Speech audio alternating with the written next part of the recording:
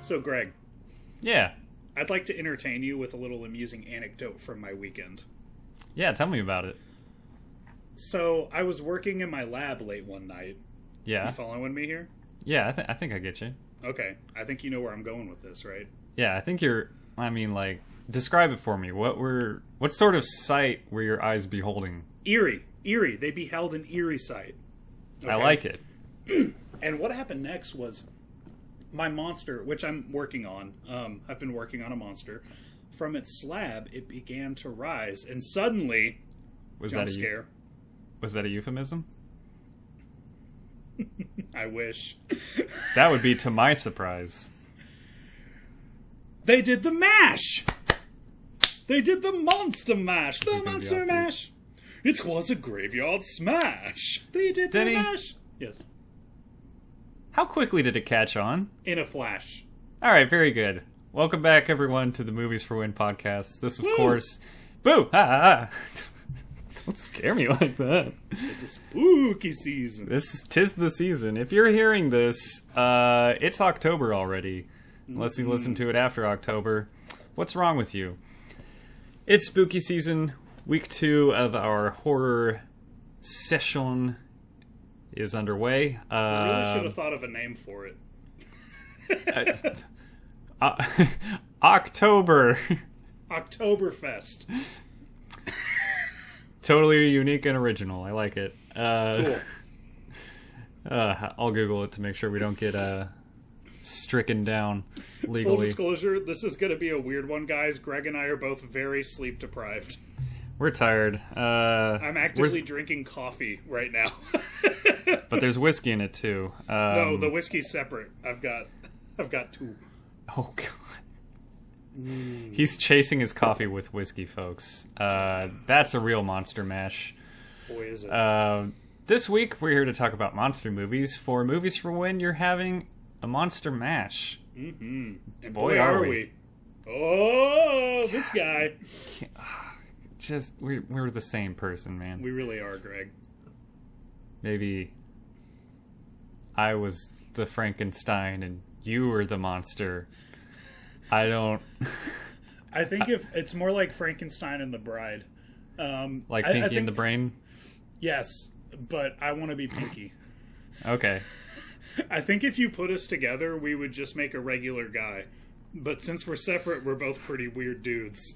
But I really think we would balance each other out into being a pretty normal dude. We've got the components, man. You've got the charisma and the extroversion and the I don't know, facial hair. I've got the rugged handsomeness and the tact and the tattoos that you don't want removed. The general balance when I'm walking and operating within confined spaces. You would not believe what an issue that became in the past 3 days of my life. That's right. Denny knocking things over Taylor. My pinky toes don't touch the ground. You're a metaphor for your dog who just doesn't realize how large she is. We both do love Vanessa and both go around shaking our thick asses while we break things. Like, I knocked another drink off the table. And we're both very messy eaters. So. Denny, let's start the episode. Both very All right, messy. fuck it, why not? Hold on, wait. I wanted to share something. Yeah, well, why are you sleep deprived, Denny? I made a movie this weekend. A whole ass movie? Yeah. I mean, not and a whole crew between. I should hope so. Fright 90 and Sleepy Door. God, I'm tired. Freud would have something to say about that. Fright 90 and Squeaky Door. we are entering the Texas Cult Horror Picture Show contest, and it's going to screen at the Alamo motherfucking Draft House. Our favorite place. Which is really cool. This weekend I was a boom op and a grip and a guy sitting around quoting "I think you should leave," which was also a very important part of the shoot. I was more involved in pre-production, but it was just, man, it's been a while since I've been on set or since I turned any ideas into anything resembling actuality. I think we're going to have Matt, Sam, and Jake from Fright 90 on this show at some point just to chop it up together. I don't know when that'll be, but when we do a Fright 90 takeover, that'll be fucking dope. I'm just honestly amazed at everybody involved, and it was just so cool to play a small part in it all, man. It was really cool to be on set, but I also... Hell yeah. I left last night at 2:15 in the morning because I had work today, and they were still going, and I got to sleep at 4 a.m. So I'm pretty sleep deprived, and I tapped out earlier than most, so... I woke up about an hour and a half after Denny went to bed, and yeah, we're kind of opposite ends of the same problem here. So my rum and fruit punch is working. No, that's just a weekday punch. This weekday punch. Well, it's a weekday punch because it's in a small glass, you see. Weekend punch is in the largest glass you have. That's at our house. We used to do a bit where we'd be like, "Hey, pour me a weak drink." But it was week with 2 E's, and we would put the amount of alcohol you should drink in an entire week into the drink.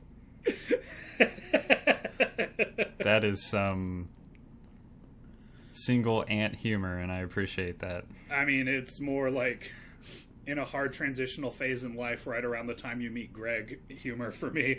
But happy to be a part of it. I was going through a lot in my weak drink phase. Denny, what are the movies we're doing this episode? We are doing John Carpenter's The Thing, James Whale's Frankenstein, and someone, I believe Fred Decker from Blade Runner. You should have just said somebody's The Monster Squad.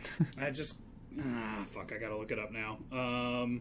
No, you don't. God damn it. No, you don't. I know I was right about Decker. We're moving on. Fred Decker! I was right.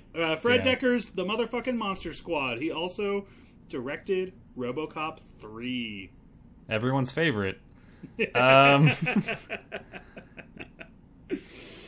these are the movies that we selected for when you're having a monster mash. I selected The Thing.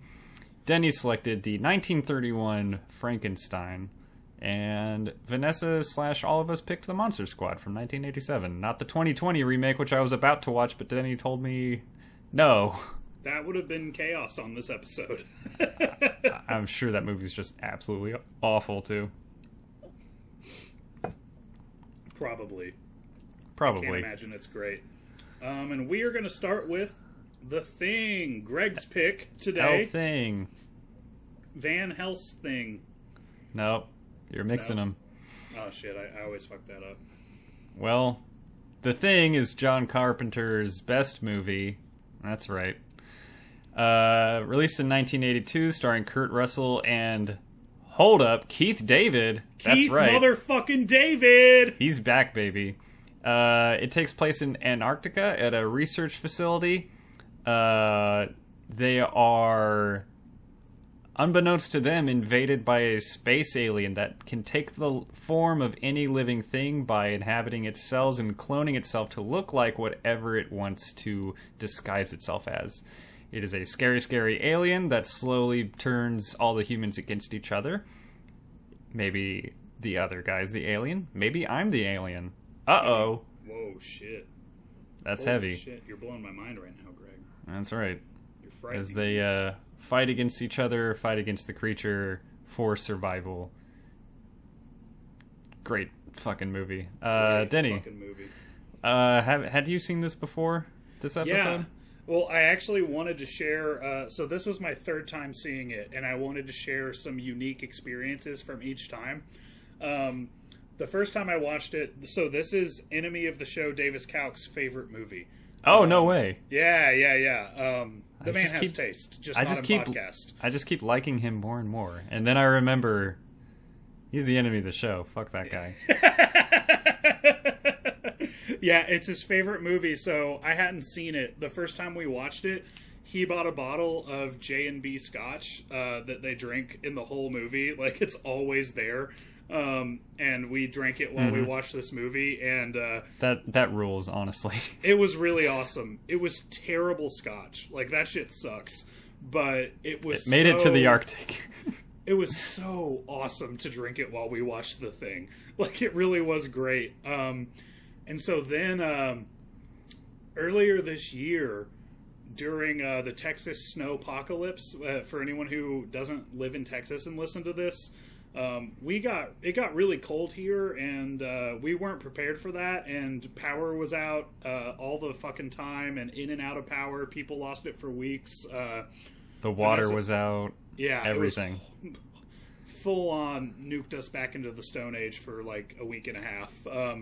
So Vanessa and I had rolling blackouts. We really didn't get the worst of it. Like, I think we went like a couple like 6-hour periods without power, but for the most part it would be like on for an hour, off for an hour, and then it stayed on pretty consistently near the end. Friend of the show, Matt Lancaster, and Fright 90 member Matt Lancaster, and Tatiana, they lost Tatiana Gant. You should see her in shows in Dallas. She's the shit. Their apartment lost power, just like completely, just gone. They were like laying in the bed, and it was 20 degrees, and they just couldn't get out of their bed. So they came and crashed with us for the week, and we were just like watching TV and drinking as many warm liquids as we could, 1 hour at a time. And when we got power back completely, I was like, dude, I want, like, Texas is covered in snow. When it's dark outside, I'm buying whiskey and we're putting on the thing. There's never going to be a better moment for this. Mm-hmm. And because of that, I cannot watch this movie without atmospheric ambiance.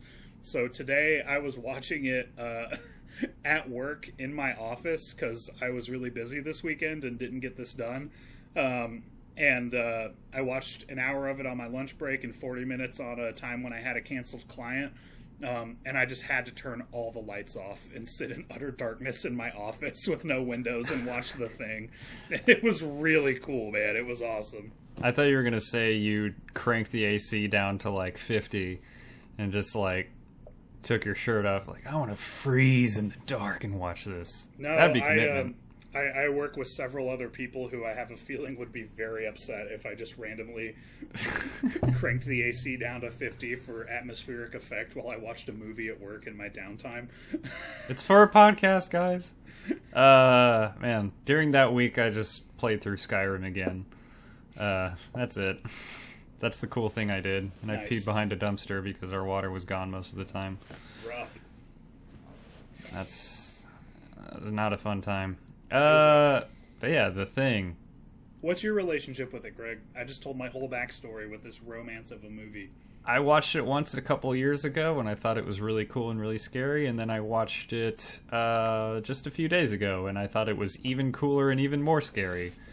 I was way more in the mood to watch it this time around, and it was, it's so good. It's so cool. Good, man. This is so good. This one is, I mean, there can be debate about this being an alien movie or a monster movie. I don't really see too terribly much of a difference. I mean, I'm going to go ahead. It's a horror sci-fi, right? Like it's a horror sci-fi, yeah. I'm calling it a monster movie just because it takes the mutated shape of so many things that we understand as humans. Yeah. I'll call it a monster film. I think it would be different if it was like the xenomorph from Alien running around, but that's not what we saw. Like, when you picked it, I was initially like, not really the vibe of the episode, but then I thought about it and I was like, that's actually a really good left field pick for this theme. Like, that's, initially I was like, I was thinking more spooky castle monsters, but then I was like, nah, this totally fits. This is a great idea. I like to take it too far. Like, imagine The Thing in the Monster Squad. Like, would have been a short movie. Cool. Just assimilates into Phoebe. That would be so cool if, like Mom says you have to let me in the club or... Those kids that have all He this, wins. like, knowledge of monster lore just get hit with some fucking thing they don't understand and just die. We hit it with flashlights and comic books. I don't understand what went wrong. But we digress. But we digress. Man. Where to start? I still have trouble watching the part with the dog. Oh, it gets me every time, man. Yeah. It's so hard. Like I mentioned when we were watching Funny Games, like I always dock a point when a dog dies. Trick is to just keep your eyes closed and fast forward a little bit. Well, just remind yourself, it's not the dog. It just looks like the dog, but it's not. Kind of starts digesting the other dogs, though. That's pretty true. Yeah. What did you think about the opening shot of the spaceship coming to Earth? Oh man, it's really good because you're like, I thought this was, I don't know, I wasn't alive when it came out, but I would have seen the trailer for this and been like, oh, this is just supposed to be like some scary monster thing. Mm-hmm. And they're just like, it kind of kills the mystery of like, what is this thing and where did it come from? And then we go along for the discovery of it. But it's also, I just think it's a really good decision to just like throw it in your face. Like, this thing crashed here. It doesn't say when or like its intentions or what's inside. I feel like it sets the tone and kind of like makes you ask more questions than you're really prepared to answer. Fair enough. It's like the one thing that I actually don't love about the movie. To me, it's just like, we still, like, they give us a real fucking clear look at the spaceship. You know, like, we know that they found an alien. Mm-hmm. So, like, when they discover that, it's like, okay, mystery's done. That would have been a really cool reveal. Maybe they, and you know, I guess, I, again, can't put myself in that place, and I kind of hear what you're saying of, they got it out of the way, they just, like, kind of jolted you right at the beginning. Mm-hmm. But I'm also like, for a movie with such fantastic practical effects, that's like the one spot of really, really obvious CGI, and I just don't really think they needed it. It's like the one thing that I always forget about it, and that's what's nice, is it's like, it's entirely inconsequential, and that's why I'll just like fully excuse it. But every time I start the movie, I am always like, oh, that's right, they do this scene. And then I like immediately forget about it. That was my reaction too, and exactly the same thing, where it's just like, oh yeah, that's right. Anyways, moving on, and I'll forget about it too. Yeah. You know, this is 3 years after the first Alien movie, so it's kind of like, I kind of want to think about it in that context. It's just the viewer seeing it for the first time being like, oh, am I getting another Xenomorph or something? Like, no, you're getting something somehow worse. Like, yeah, you're in for something else. That was something that occurred to me on this watch that hadn't occurred to me before, that like, plot-wise, this really isn't that different from Alien. You know, like, there's like more of an element of mystery. Like, the monster is very different. The alien itself is very different, and I think the material really works with that. But it really is, like, a key difference is the setting. And I honestly, weirdly enough, I guess it seems really obvious, but I hadn't connected those dots. I was like, these are, like, kind of, you know, how many sci-fi horrors where there's an alien picking people off one by one are there that are really good? These are really not that different. Yeah, and what's closer to space in terms of, like, isolation than the Arctic, you know? So there's a lot of parallels there, but I don't know, it doesn't feel like a ripoff or anything, just like, it just feels like another evolution on that idea. I'd 100% agree, and the evidence is, we're talking about it 40 years later, and I was on my third watch and never really thought about how similar they are.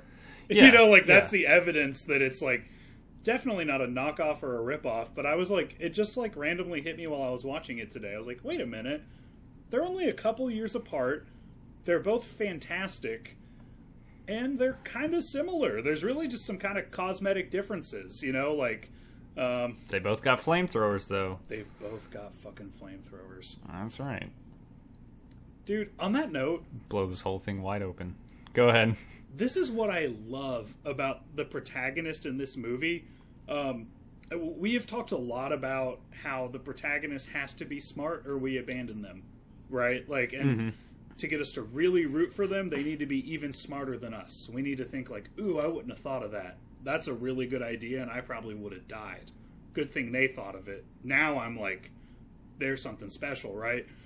I love that in this movie, the second that they get the hint that something is rotten in Denmark, they're just immediately like, get the flamethrower.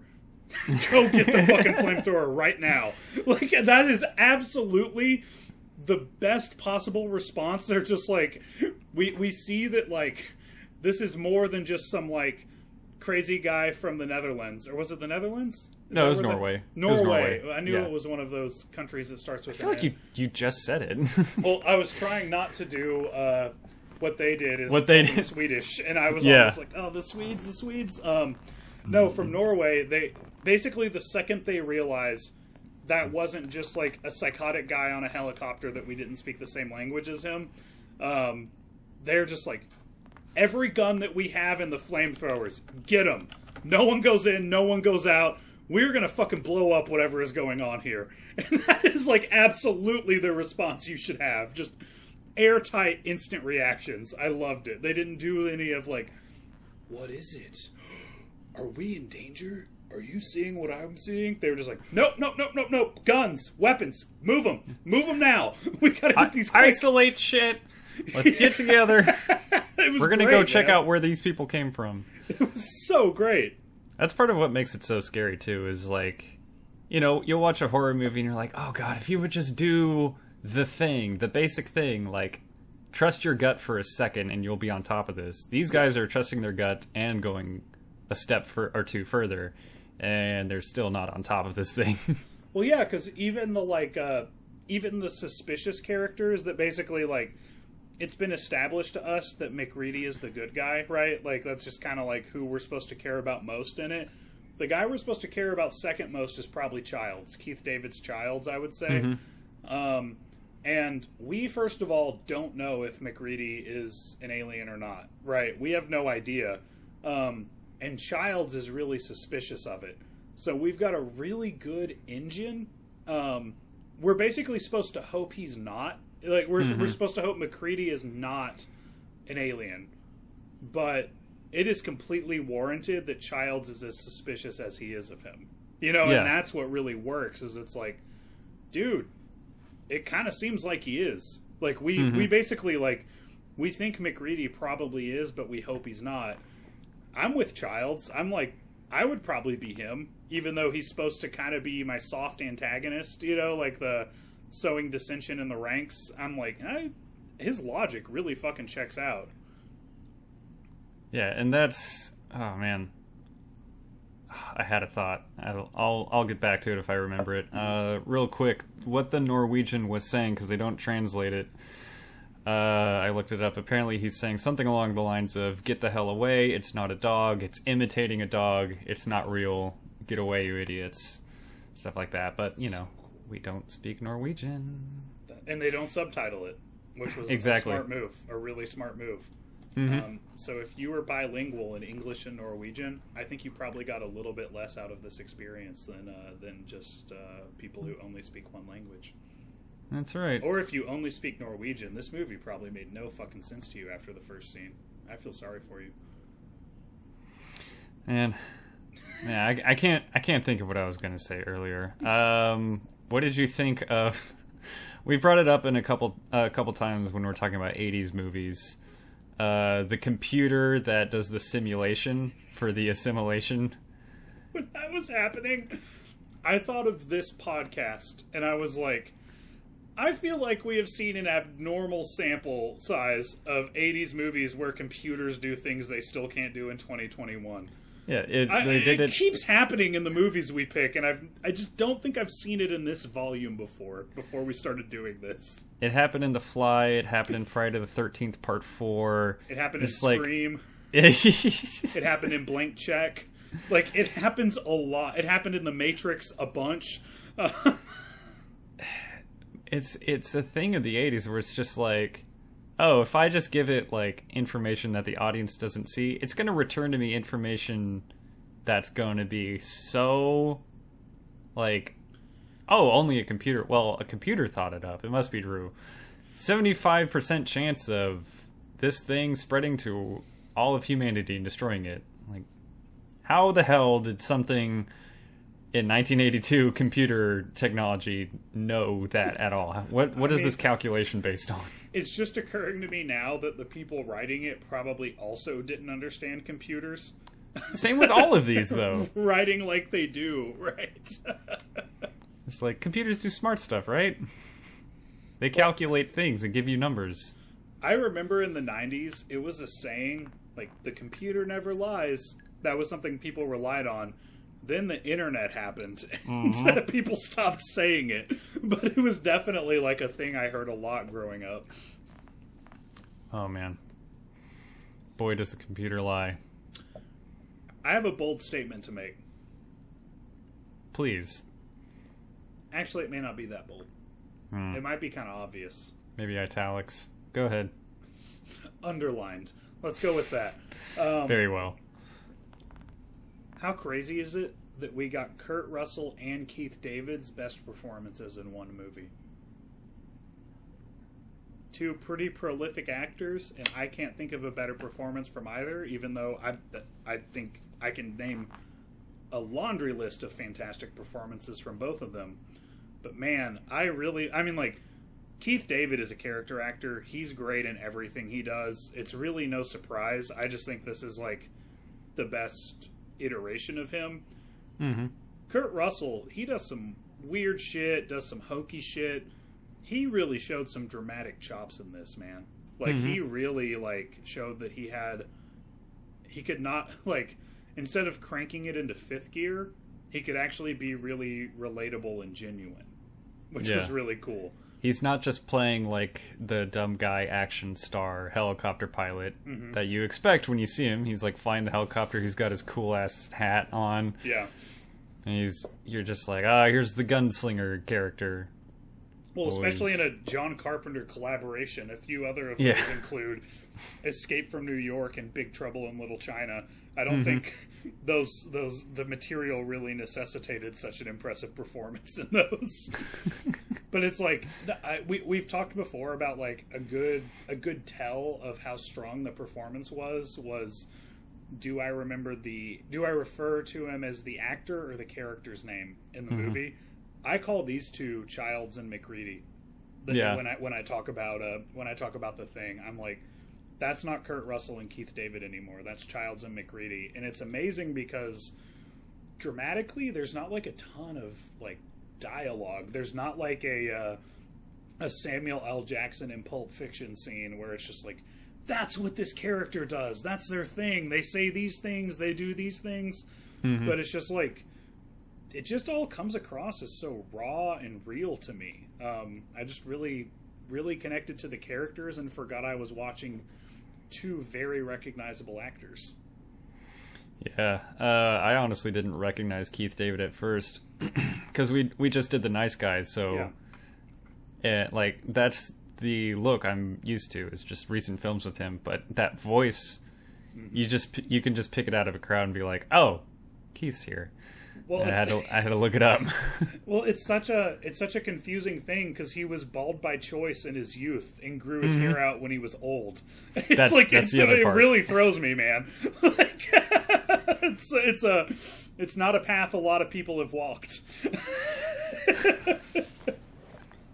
Man, when they were doing the blood experiment, I want to bring up a point that Vanessa made in Pirates of the Caribbean. I think you made it for her. If you're spilling blood for an oath or maybe a scientific test, you don't have to cut on the thumb or on your palm. The back of like your forearm works just fine. Blood is blood. Don't use the most useful parts of your body to get blood from. Two things in this movie that drive Vanessa absolutely crazy are that scene and the fact that the walls are so thin, but they're in Antarctica. It bothers her every time we watch this movie. Where's the insulation? It drives her nuts that these walls are so thin, and also that they, like, break a window and it's inconsequential. Like, when she hates it, and I just look at it and I'm like, does it make the movie better or worse that they ignored that? Better. Like, that's my thing, is I'm like, I wouldn't have thought about it if Vanessa wasn't there, like, losing her shit over it, which is something I really love about her, is that, like, just functional details of movies, just, she's all about them. Let me tell you, man. I like that, though. That's a quality. They also inject a needle in this movie. Vanessa, on needle injections, always loses her shit because they always do it wrong. So the thing is like a triple whammy for her on, like, just irritable things. Like, she goes crazy at that stuff. But I was gonna say, when the Norwegian shows up and the guy in charge shoots him, instead of opening the door, he pulls out his revolver and smashes the window with it. Yeah. And then shoots him. Like, that room is off limits now until we fix the window. Yeah. Like, it's the Arctic. It's not like... It's not positive temperatures, I'm just saying. This isn't fucking Colorado.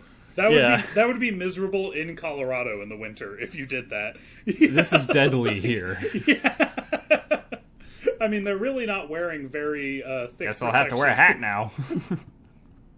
All that goes to say, it's just the shape of my brain that I just get over that shit pretty quickly. I just don't care. But I watch a lot of movies with someone who does, so I'm very aware of it. And she's 100% right. Like, she's 100% right. I'm just like, if I were sitting around a fireside listening to someone tell me this story, I wouldn't really want them to go into detail about, like, fixing the house because the cold was getting in. I'd be like, you know what, just get to the alien stuff, man. Then what did the people do? Yeah. What did the alien do next? Yeah. Man, just like I mentioned in Funny Games, limited to minimal music is so much better for a horror movie than like overbearing, like, high-pitched strings or like jump scare music, that kind of thing. Dude, yes. It's like the soundtrack to this movie is just Cold Wind. Like, that's the main soundtrack, and it really puts you in the setting better than any orchestra could have.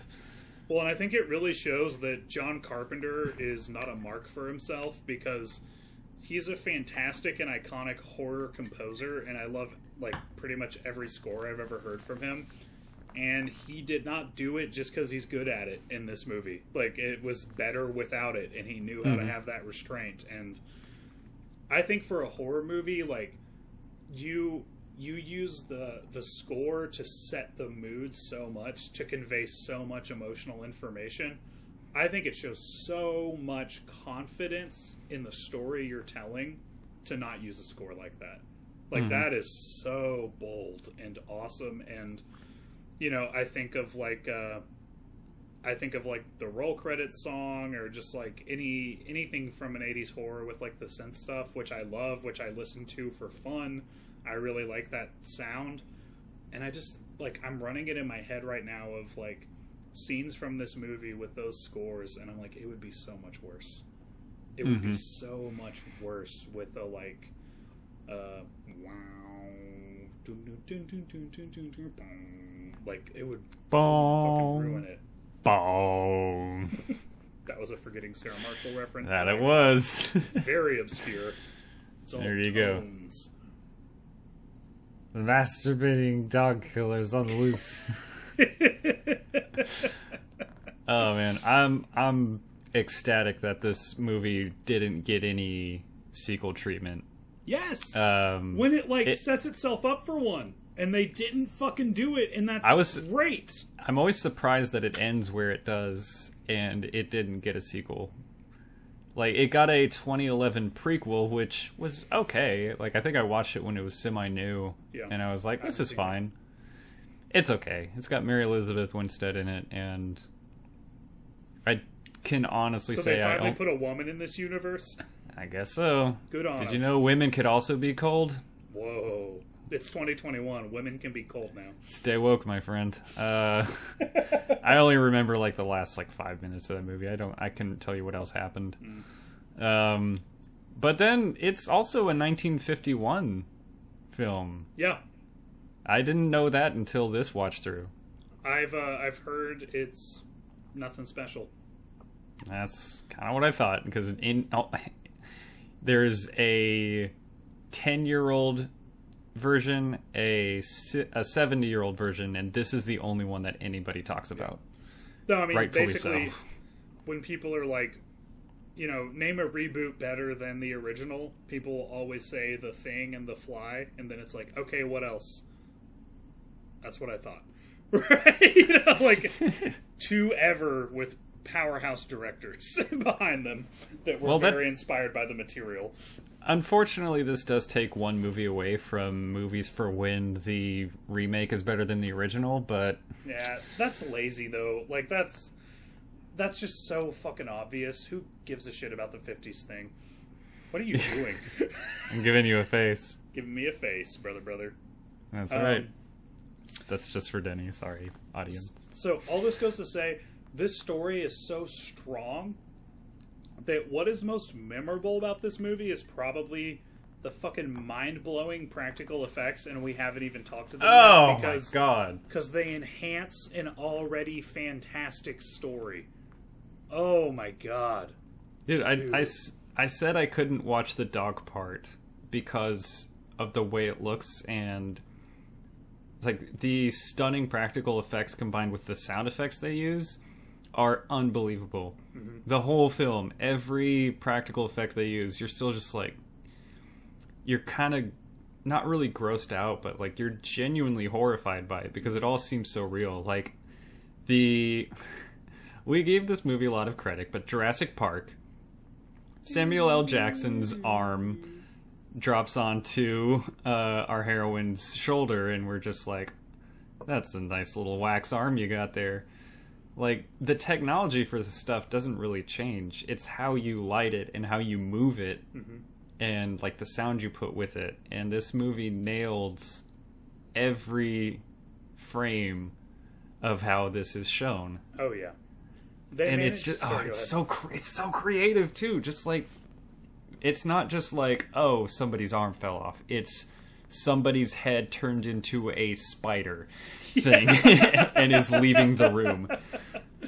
Well, and they managed to make so many things move like they shouldn't move. But you know that you're watching something real, and it just makes your brain really uncomfortable, especially all the like tendrils that come out of stuff. You know what I'm talking about? Yeah. Those are the Twizzlers. Heebie-jeebies. Just remembering them. It's like stuff that you know shouldn't move, but it's like nothing that exists in our reality. But you're like, that's how that thing moves. Well, yeah, and it looks truly original. Like, it just doesn't look derivative of anything. It's all like stuff I've never seen before. Very, very inspired and very well executed. To the point that the Demogorgon in Stranger Things is just the dog scene. Right? Did you notice that? Yeah. That dog turns into a straight-up Demogorgon. I always forget that. The like, little four-petal... Yeah, the four-petal face unpeeling with the teeth. Oh, it's so fucked up. It's so fucked up, man. Ooh. Are we about done with this movie? Because this is a good transition to one of our new gimmicks. I've got one or two more thoughts. Yeah, hit us with another point. I want to acknowledge, I think the blood test scene is the best suspenseful, tension-filled scene I've ever seen in my life. Mm-hmm. Nothing. Because you know the implications, but you also don't know what happens when he's right. Yes. And you don't know who it is. And they also, like, subvert your expectations before that was, like, a really cringy thing to do, and have it happen, like, way before they get to the end. You know, like, really, really, I can't talk about this movie and not talk about that scene. I also wanted to mention that I will always pop for a man catching on fire, running through a wall, falling on his face, and exploding. Just... What a fucking sequence. That made me so happy, and I completely forgot that it was in the movie, that he's just, like, fully engulfed in flames, runs straight through a wall, face plant, and you just have to look at it for a second, and then just boom!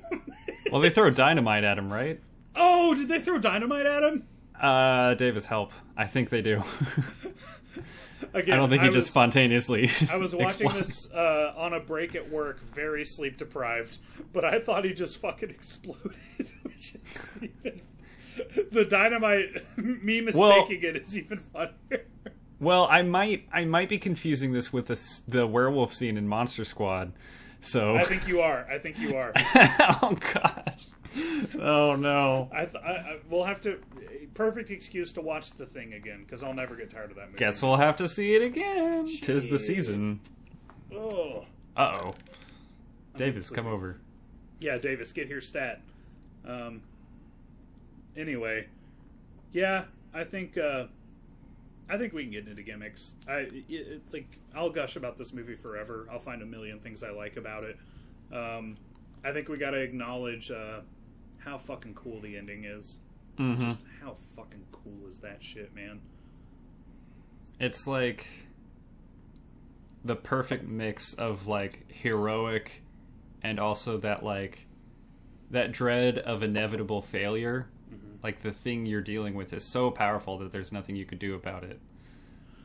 But also like there is some success there. Like it's a combination of emotions that's really well communicated by the, like you were saying, with Keith David and Kurt Russell. But oh god, it's so cool. Well, I just realized a good roll credits. A fucking fantastic roll credits. We haven't even done what we should do, which is ask, do you think one of them is the Thing in the end? I'm gonna say no. Yeah? I believe Childs when he said he was going off to because he thought he saw Blair or whatever. I believe Childs too. I love just not knowing, honestly. Mm-hmm. The way I get the perception that like if you were the Thing, you might not know it. You know, like that. Like there's a chance that you're being as honest as you know how to be. Mm-hmm. I don't know, but then again, maybe the Thing is just really good at replicating. All that goes to say, it's so fucking cool that it's just such an obvious sequel to have somebody dig up Childs, and they've never Mm-hmm. done it, and I think it would cheapen that fantastic ending if they did. People have analyzed it. Enemy of the show, Davis Kauk, told me this. Mm-hmm. In the final scene, you can see McReady's breath, and you can never see Childs. But you should be able to see both of theirs. And I watched for it today, and it's true. So it kind of implies that maybe, but it also might just be fanboys overanalyzing something. That'd be... that just makes it so much cooler. Right? Like, come on. Yeah. How can you say that's not just cool as shit? It's fucking dope, man. Because it's still not as definitive as it should be. It's not giving you a clear answer. But if you want to find an answer in that, you can. Mm-hmm. And if you completely overlook it and want to think of it your own way, it's also valid. Like, yep. And ultimately, it boils down to the same thing. They're getting frozen in the ice, one way or another. Mm-hmm. Do they dig it up later? It's Who like knows? either way, yeah. Kurt Russell and Keith David are screwed. Or maybe one of them is the Thing, and no one ever goes around digging in that spot of Antarctica ever again. It doesn't matter, like that's what's so cool, man. It's such a well-contained story that is only the rise, or not the rise, but like the existence and the fall of this group of guys. Yeah. No. It's ambiguity is often done wrong. This is a movie that does it right. There you go. This is a movie that really gets the journey was important, and ultimately there was just no way to win. You were up against a machine too strong, but you did have the larger win of you contained the threat. That basically they realized pretty much near the beginning of the third act that it's like, I'm really starting to think none of us are going to make it. We should make sure that this thing doesn't either, which is a really noble thing. That's a really cool perspective to take. All right, gimmick time, brother. That's right, man. What's our gimmick of the week, Greg? You thought of it, and I love it, so you should get to say it. Well, we were talking about the practical effects in this movie, and I feel like we didn't spend enough time gushing over how incredible they were. Our gimmick for this week is your favorite time that you thought the monster was real. You have a lot to choose from here. Yeah, it was hard to narrow it down. This could be like it was the most impressive practical effect, or it was just something that you saw it, you're just like, oh shit, that's good. Yeah. What's yours? I took it as the second one. After I want to say Doc gets his arms bit off by the stomach thing. The stomach teeth, tummy teeth. And that guy's head, I'm sorry, I can't remember his name. Like his head just like stretches off the rest of his body, and the head is on the ground, and it like the tongue goes out to the chair, and the tongue is like pulling this head across the floor, and it's just making this noise, and it's just it's so good. And then it turns into a spider and walks away, but like just the imagery of like that head snapping off on its own, and then like the tongue pulling the head across the floor is so it's so cool. I loved that part. Greg, 2 weeks in a row we chose the same one. Did we do it? Yeah. No way. Yeah. Out of all of them, we picked the same one. Yeah, no, that one always stands out to me, not just because how good it is when his head is expanding and walking away. Like, that's just incredible. But when he does, the first time I watched it, when he does the shocks and the stomach just opens up, it was a real, like, holy fuck! That was out of nowhere moment for me. Like, that really caught me off guard in the best way possible. Man, just, we chose the same one because it is the best one. In a litany of fantastic choices, I wouldn't have critiqued any other choice, but I think it says a lot about that particular one that we both chose it, and we're both geeking out over all of them. That was just next level, man. That was fifth gear. Clark was the guy whose head, I believe, was going across the floor. Denny, what's your favorite line of the thing? Dude, there's only one. There was an obvious choice, and I knew what it would be before I started the movie. I don't even know what it could be. Why don't we just... Oh, no. Wait here for a little while. See what happens. Oh, no! Last line in the movie. Denny! I picked the same one! Greg. I picked the same thing! You're upset, and I'm happy. It's amazing! I'm happy. Both gimmicks? Yeah, both gimmicks. This is the first time ever we picked the same thing for both gimmicks. It says right here, why don't we just... wait here for a while, see if anything happens. And see. Dude. It's great. I did have a second place, though. I'll give you that one so we have some variety. What's your second place? I got two, actually. It's when Knowles roller skates into the room after they get the dog and kill the Norwegian. Maybe we're at war with Norway. Super funny. Loved it. And in third honorable mention is Kurt Russell about to blow things up. He said he's about to escape and throw the dynamite. He says, "Yeah, fuck you too." It's just so cool. For variety's sake, my second place would have been Gary with 2 R's saying, "Now, whenever you get the chance, or I know you guys have been through a lot today, but whenever you get the chance, I'd like to not spend the rest of my life tied to this fucking couch." That's not a direct quote. I didn't write it down, but I knew what I was going with when I went into this movie, and I was like, ooh, that one's close. I love that. Denny, what sort of score did you give this one? You know, this is one that I really go back and forth on my score on. I've moved it down, I've moved it up, and I really thought about moving it down again today. But you know what? The heart wants what it wants. And in its genre, this is a 50 out of 50. This is a 5-star movie for me. That's in right, terms of baby. monster movies, which is a genre I am well acquainted with and very much in love with. I really thought about that first. I don't love the spaceship in the first shot, and I really thought about jumping it down to a 49, and I was like, I've seen this movie 3 times, and I've forgotten this movie 3 times, or I forgot that shot 3 times. It clearly doesn't fucking matter. This is a 50. This is a 5-star for me. That's not to say it's perfect, because I don't think anything is. I'd love to show you a continuity error I found in Casablanca, but I don't care. I don't give a shit about perfection. This is 5 stars. Very good, man.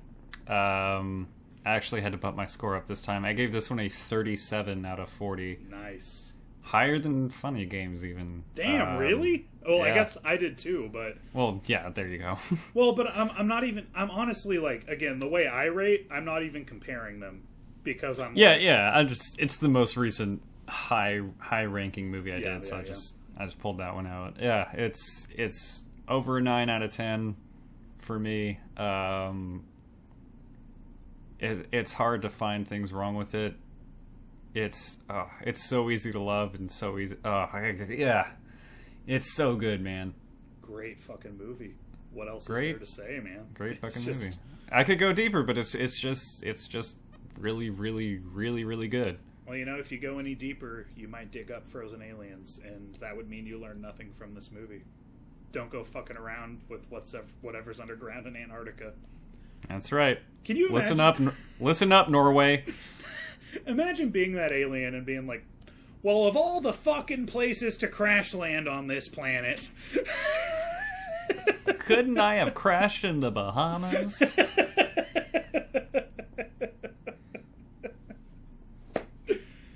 Hey, Greg, are you scared at all right now? I'm shaking in my boots, Denny. Should I be scared of something? No, you shouldn't, because this is a screamless edit. You don't need to scream. There's nothing scary about it, buddy. 2 weeks in a row, I got him. That's good, though. Screamless edit, everyone. We're back. Pretty proud of myself. Be not afraid. These edits are screamless. Woo! We're back to talk about... Don't scare him, Denny. I promised them screamless. We're here to talk about the Monster Squad, not the 2020 remake like I accidentally almost did. I didn't know there was one. I didn't either. It's the 1987 version, everybody. Denny, this was sort of your pick, so would you please walk us through the plot of 1987's The Monster Squad? Well, and technically it was Vanessa's pick, and I felt guilty for speaking for her on the last episode. I was just pitching it, and then I ended up being right. And then I was like, I should have just let her talk. Am I a misogynist? And I actually spent some time thinking about that. But I'm trying to be aware of my male presence and privilege, and always being vigilant about that. It's not misogyny if you're right. Jesus. That's going to go over great. I'm being sarcastic. I finger guns the camera, but you guys can't see that. So, sarcasm not clearly communicated visually. I actually apologized to Vanessa after and said I was sorry for speaking for her. I just got excited. Monster Squad, babe! Yeah, but Monster Squad is a movie about how all the ancient monsters are real, and Van Helsing fucked it up and didn't kill them. And then a group of misfits who become friends with a Corey Feldman adjacent must take them down when they reemerge in the 80s. It is, speaking of misogyny, boy, is this movie ever fucking misogynistic. Women are just either virgins or not virgins, and you can gawk at them and objectify them either way. Don't forget, Denny. We hate gay people. We hate gay people? Oh, in this movie. When did we hate gay people in this movie? The movie doesn't like gay people. I remember the bullies using the slur. There was a bunch of other lines that were kids and adults being very homophobic. But... well, I was... full disclosure, I've seen this movie 2 times, and This time I was watching it with a couple of movie talkers, and it had to be addressed. It took my focus a couple times.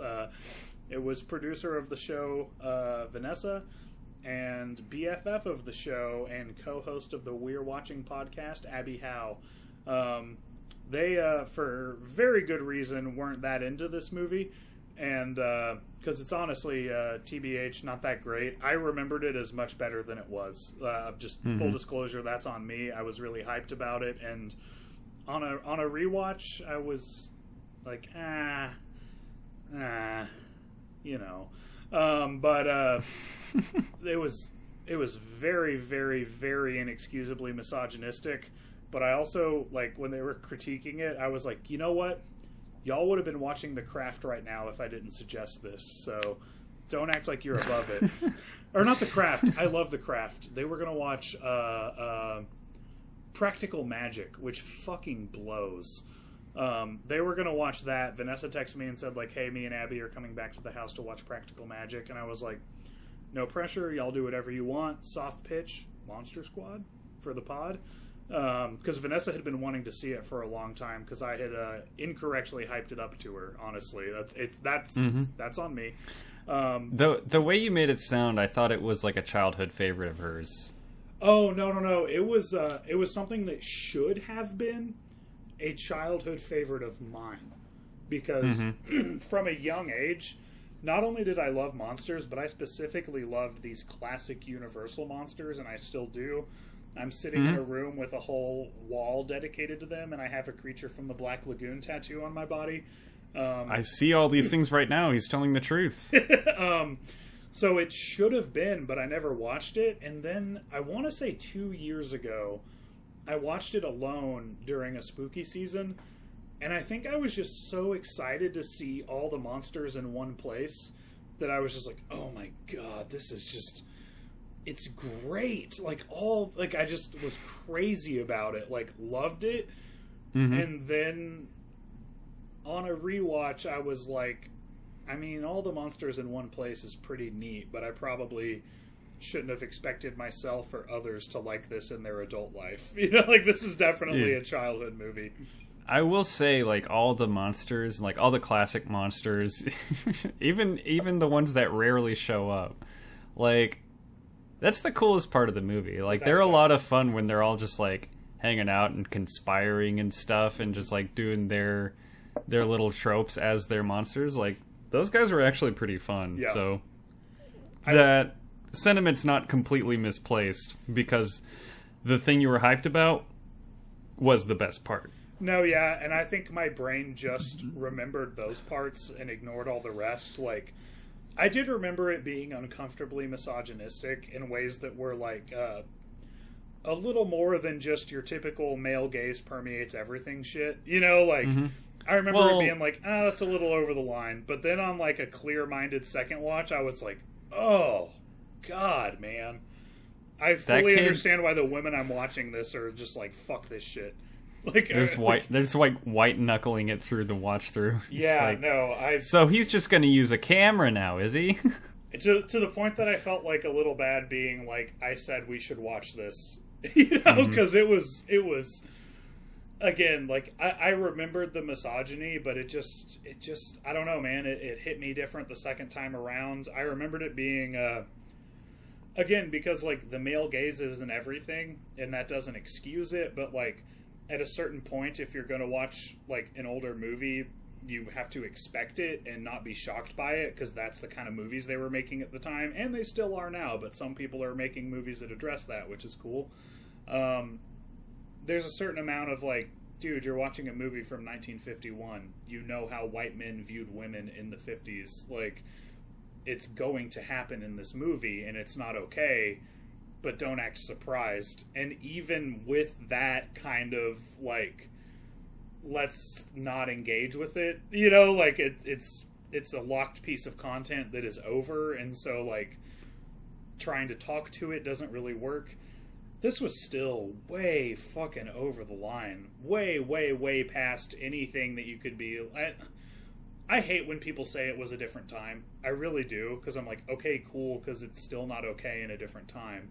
You know, like, you're kind of showing your hand that your morality is based on social norms and not on like your perception of justice or truth or whatever. So that's not an excuse to begin with, but I watch a lot of old movies and you just kind of get used to it, you know. This was egregious, man. It was egregious the way they treated women in this movie. Well, we said misogyny about 30 times so far. Did we summarize the plot? Yeah, I did. Okay, I couldn't remember. Yeah. Man. Well, you could just say where to go from there? And monsters, and it would probably do it. But the misogyny squad, baby. Woo! Hey, it's mostly just that one guy trying to peep some tits from the treehouse. I don't know, man. There was a hyper focus. I know there was a lot of other things. It was a lot. That was the peak of it. Peep of it. Or when he blackmailed her with nude photos that he stole voyeuristically. Okay. And we were supposed to be like, got her? I was like, oh, fuck you. I have a note because not okay.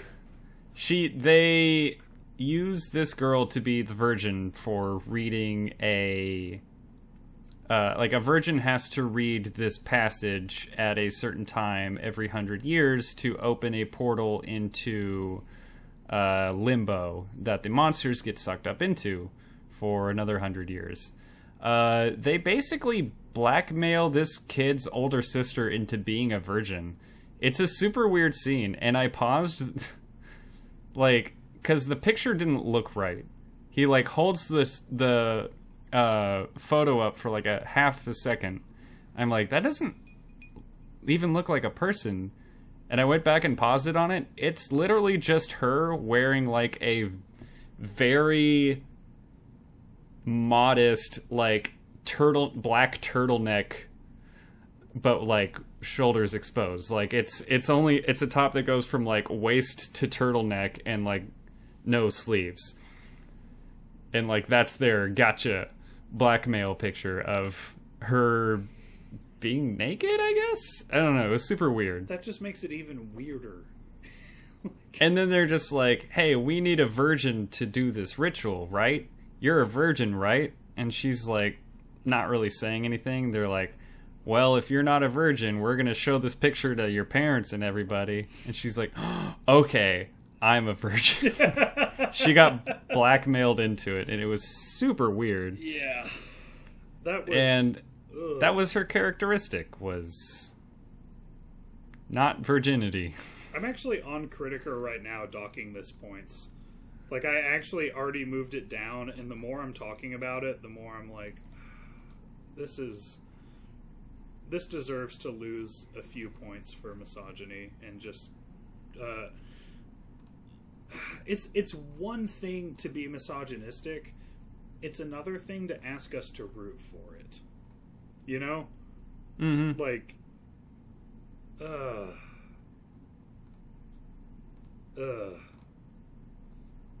feel gross.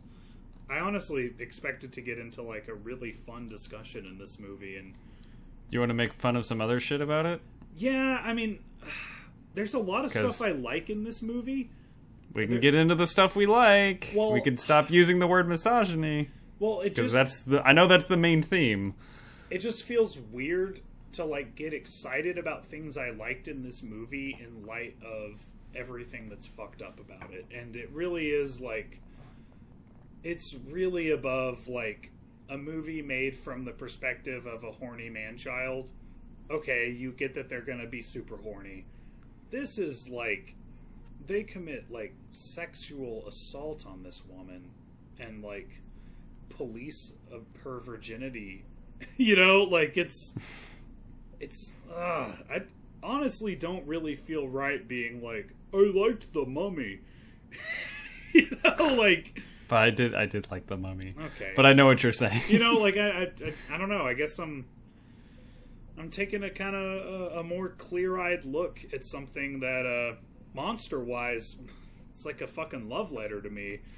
But it's hard for me to think about that right now. To be honest, man, it really is. For the sake of the content, let's just move on.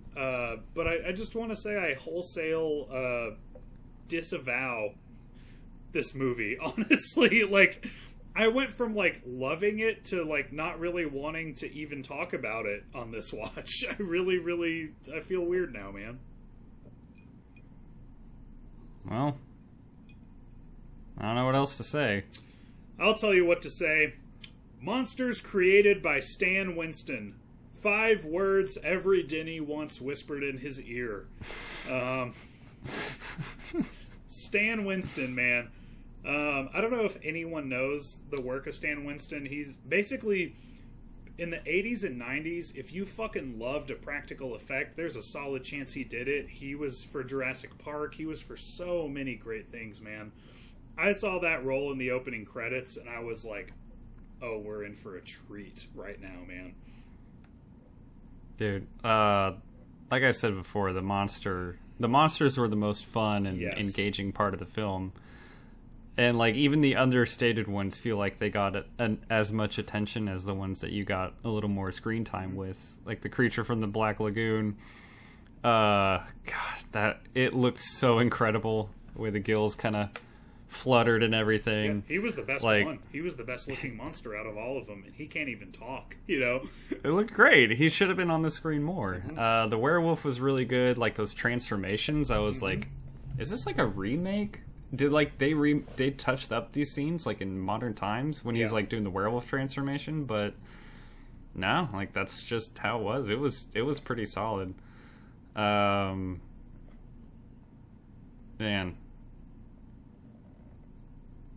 I don't know where to go from here. I'll carry it. I'll get us out of this. I Mandela affected myself into thinking Corey Feldman was in this movie. Oh, nicely done. I really, truly believe this was a Corey Feldman movie. Ryan Lambert plays Rudy. He is the actor who I thought was Corey Feldman on my first watch, apparently. I'm starting to wonder how much alcohol I'd had on that first watch, honestly. Because I apparently misremembered a lot of stuff about this movie. I will say, Rudy's entrance rivals Jack Sparrow. Of just, like, rolling up on a bike in a leather jacket, smoking a cigarette, and stopping a bullying incident. I was like, oh, what a fucking boss. I loved that guy. Like, that intro scene is like, and I like the way they talk about him too, but like, no, he's a junior hire. Yeah. So he's like, why is he hanging out with these kids? I don't know. Yeah. But I like it. No, yeah. It starts out as a fun relationship and turns into Peeping Tom, but yeah. Whatever. Well, you know, for as, like, disgusting as this movie was in regards to the Peeping Tom stuff, something that I did love was how profane and crass the kids were, because that's what Boyhood was definitely like for me. I was constantly... That movie was okay. What? You didn't like it? Oh, the movie Boyhood. Sorry. Continue. Oh, Boyhood's alright. I actually really like that movie, TBH. I don't know. No, but that's what Boyhood was like for me. Me and my friends were a bunch of little fucking monsters, just obsessed with our dicks and constantly swearing and just saying whatever new raunchy thing we could learn or think of. Man, forming a squad like this to take down monsters was my ultimate Boyhood fantasy. I remember I would, like, go around my house and, like, the creek by my house and pretend I was seeing monsters and, like, taking notes on them. One time my mom made me stop playing in the attic, and I told her I saw the mud monsters from Mars, which are on the cover of a Goosebumps book, and that was why she, like, needed to let me keep playing in the attic so I could track them down and destroy them, and was, like, baffled that she wasn't horrified and, like, trusted me to eradicate this threat to her existence. I think Denny's got this one. He's read the literature. He's an expert. And did you ever have a terrible montage where you created business cards for your little monster excursions? No, but I did fantasize about a lot of montages. I'm not even joking. Like, I absolutely played out these montages in my head with the soundtrack of, like, what me and my friends, like, forming, like, some Ghostbusters adjacent that hunts monsters would be like. That was my ultimate childhood fantasy. I was fascinated with this. we're a product of our time, and montages are just like, what if I did something so cool that a montage happened? Yeah. Because of it. Like, Yeah. here's how it would go. Okay, here's the song. We're going to do this thing, this thing, this thing. No, I totally get where you're coming from. I guess I wanted to nitpick a little bit. There's like a few scenes that kind of confused me. Hoping to get some clarity on. I thought full moons were only for one night. That was kind of fucking convenient. Yeah.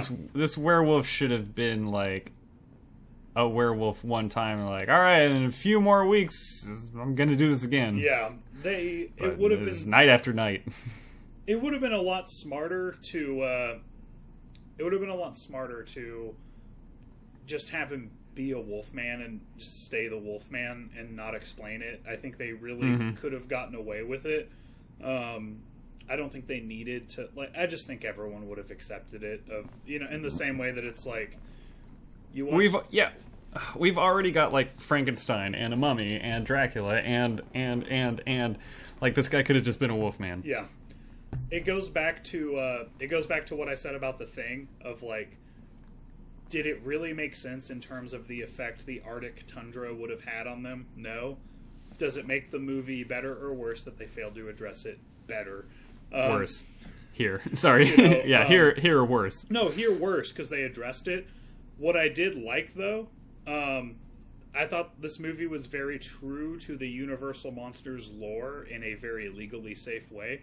But, so in all the Wolfman movies and in all of the like Frankenstein meets the Wolfman type stuff, Lon Chaney's Larry Talbot character, who turns into the Wolfman, he like hates his existence. Whenever he's human, he's like a really troubled soul, and he's basically going around being like, someone please kill me.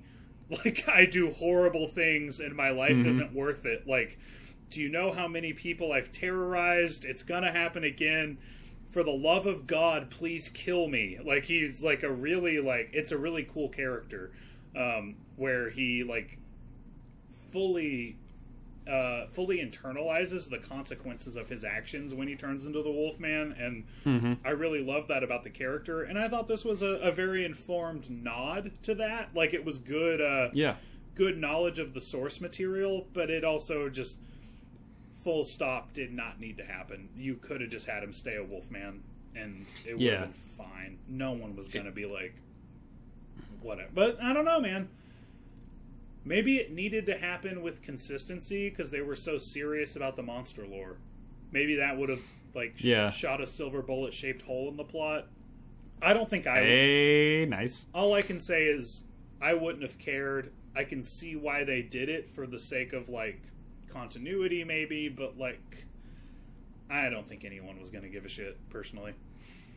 Yeah, it does make sense for like the seriousness, the level of seriousness that these kids gave to the monster lore. Wow, you good there? Yeah, I'm good. My headphone just popped out, but I didn't unplug it. There we go. All right. Like the way Sean and I'll call him Fat Kid because that's what they keep calling him. Sorry. It's over there by Fat Neil. It's okay. I'm fat and I give you permission. All I thought of was Fat Neil from Community.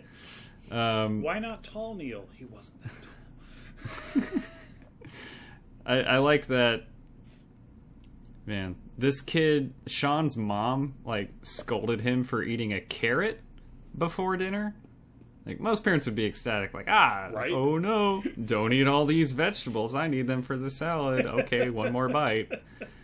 Like, this movie does a lot of things that confuse me. It feels like a Goonies ripoff. Definitely. And I'll say it now. I've seen the Goonies one time, and I don't really like it. Yeah, I don't really like the Goonies that much. It's a generational film. Yeah, I guess so. Like I've said it before. Like, if a movie came out in the '80s, odds are I haven't seen it. I didn't know that for the about show. you. Yeah, it's just like my parents did not partake in a lot of like the 80s classics. Like they were more like the Star Wars. They were more about books and stuff, but they did like their Star Wars. Like they were more like TV people, not necessarily like Ghostbusters. I've never seen Ghostbusters, and I hadn't seen this movie, and I didn't see Goonies until like not too terribly long ago. Like 80s classics are just like not on my radar at all, so I don't have any sort of nostalgia for them. You need the nostalgia for Goonies. I showed it to Vanessa while we were engaged, and it was a very eye-opening experience for me. For watching it with someone who just like didn't grow up watching it and had no attachment to it.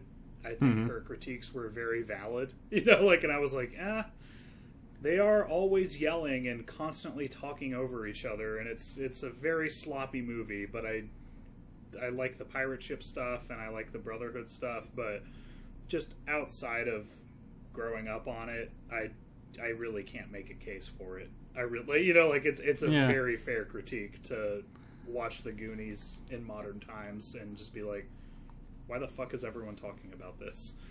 Yeah, like why is this the phenomenon and not Monster Squad? Like I'm getting really similar vibes from these two movies, and that's gonna ruffle some feathers, but I don't care because I didn't grow up with either of these movies. I'm just looking at them pretty cold. But your takes are hot. There we go. That's right. Toasty, sizzling hot. I feel like this movie isn't really committing to a tone. Yeah. It's like it's trying to pander to like 3 or 4 different audiences, and I can't really figure out where it's trying to land. It's like the older kid, like, hey, kids your age, but they swear, kind of edgy stuff, and then it's like the super adult, like, we're going to talk to our kids about how we're seeing a marriage counselor and our relationship is falling apart. Yeah. And then, like, in the middle of an argument between the mom and the dad about their relationship, and, like, don't yell, you'll wake up the kids, and, like, they just promised they weren't gonna, like, she just told her daughter, like, no, I love your father. And it's just, like, all this very serious adult drama stuff, and then the kid looks at the whiteboard and he's like, someone left me a message. The name sure is funny. It's Dracula backwards. Which, that reveal made 0 sense to me. Dr. And it, like, Dracula. They turned the fader down on the parents having a real argument, and then they, like, cue up the whimsical kid mystery music for his, like, discovery that a monster is after him. So and it's just like, this is shifting gears in such a weird way. What I've got to assume is that with the monster craze in the 50s and 60s, this was probably meant for parents to take their kids to try to get both. Because, to let them know that they were going to get a divorce. Well, yeah. Oh, okay. We all know how the boomers did with the marriage success rate. But really, really shattered. I'm one to talk. But like, I've got to think it was meant for... It was like a nostalgia pandering, I would think, of like, hey, you grew up on monsters and you're 35. Take your kids to this and they'll like it too because there's kid stuff in it. And I would agree. I don't think they really successfully split the difference on that. It's not a Pixar generation spanning masterpiece, by any means. It's pretty fucking far from it. But that would explain the like adult problems juxtaposed with like childhood whimsy, But I would agree that they really presented some things hyper seriously and some things really rose colored and kind of indiscriminately switched between them. Without like really solid transitions. I'd really agree. And man, a real rough movie for dads. Dads did not come out looking good in this movie. Dads are not batting 1,000 on this podcast. I'm not gonna lie, Yeah, man. I thought about Like- our '90s episode when I was watching. I was it. gonna say they had a rough enough time in our '90s episode. Like, here we go again. Like, he's just a cop. Like, my sarcastic partner needs me. I'll be back in a few hours. Be better, man. Be better. Man, I did really like Phoebe, the younger sister. Mm-hmm. I thought she was great. She's adorable and funny. Yes. Something that Abby and Vanessa took inspiration from her on is they were like, man, whenever someone's being misogynistic, I should just bite them on the hand like she did. Like, You don't want to take me seriously? I was like, I'm so in favor of that. I thought that was like, I don't know why I really liked that moment too. It's just like, that's what a little kid would do. Like, no, like, I'm being so serious. I don't know how else to shut you up and make you listen to me. Chomp. And it works. Yep. It was just like, that's a little kid thing to do, and you do it to another kid that's barely older than that. Yeah. They're gonna start like, oh, maybe she means something. Yeah. Pretty cool. I really Good on liked I liked the fake out of her and Frankenstein playing by the pond.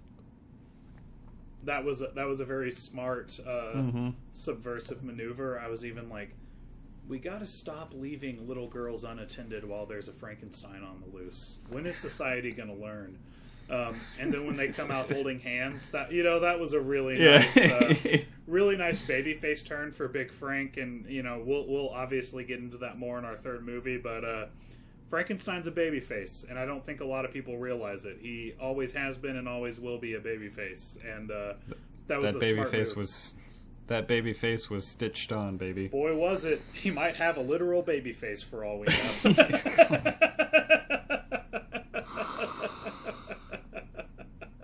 Oh, hell yeah. Oh, man. Very nice, man.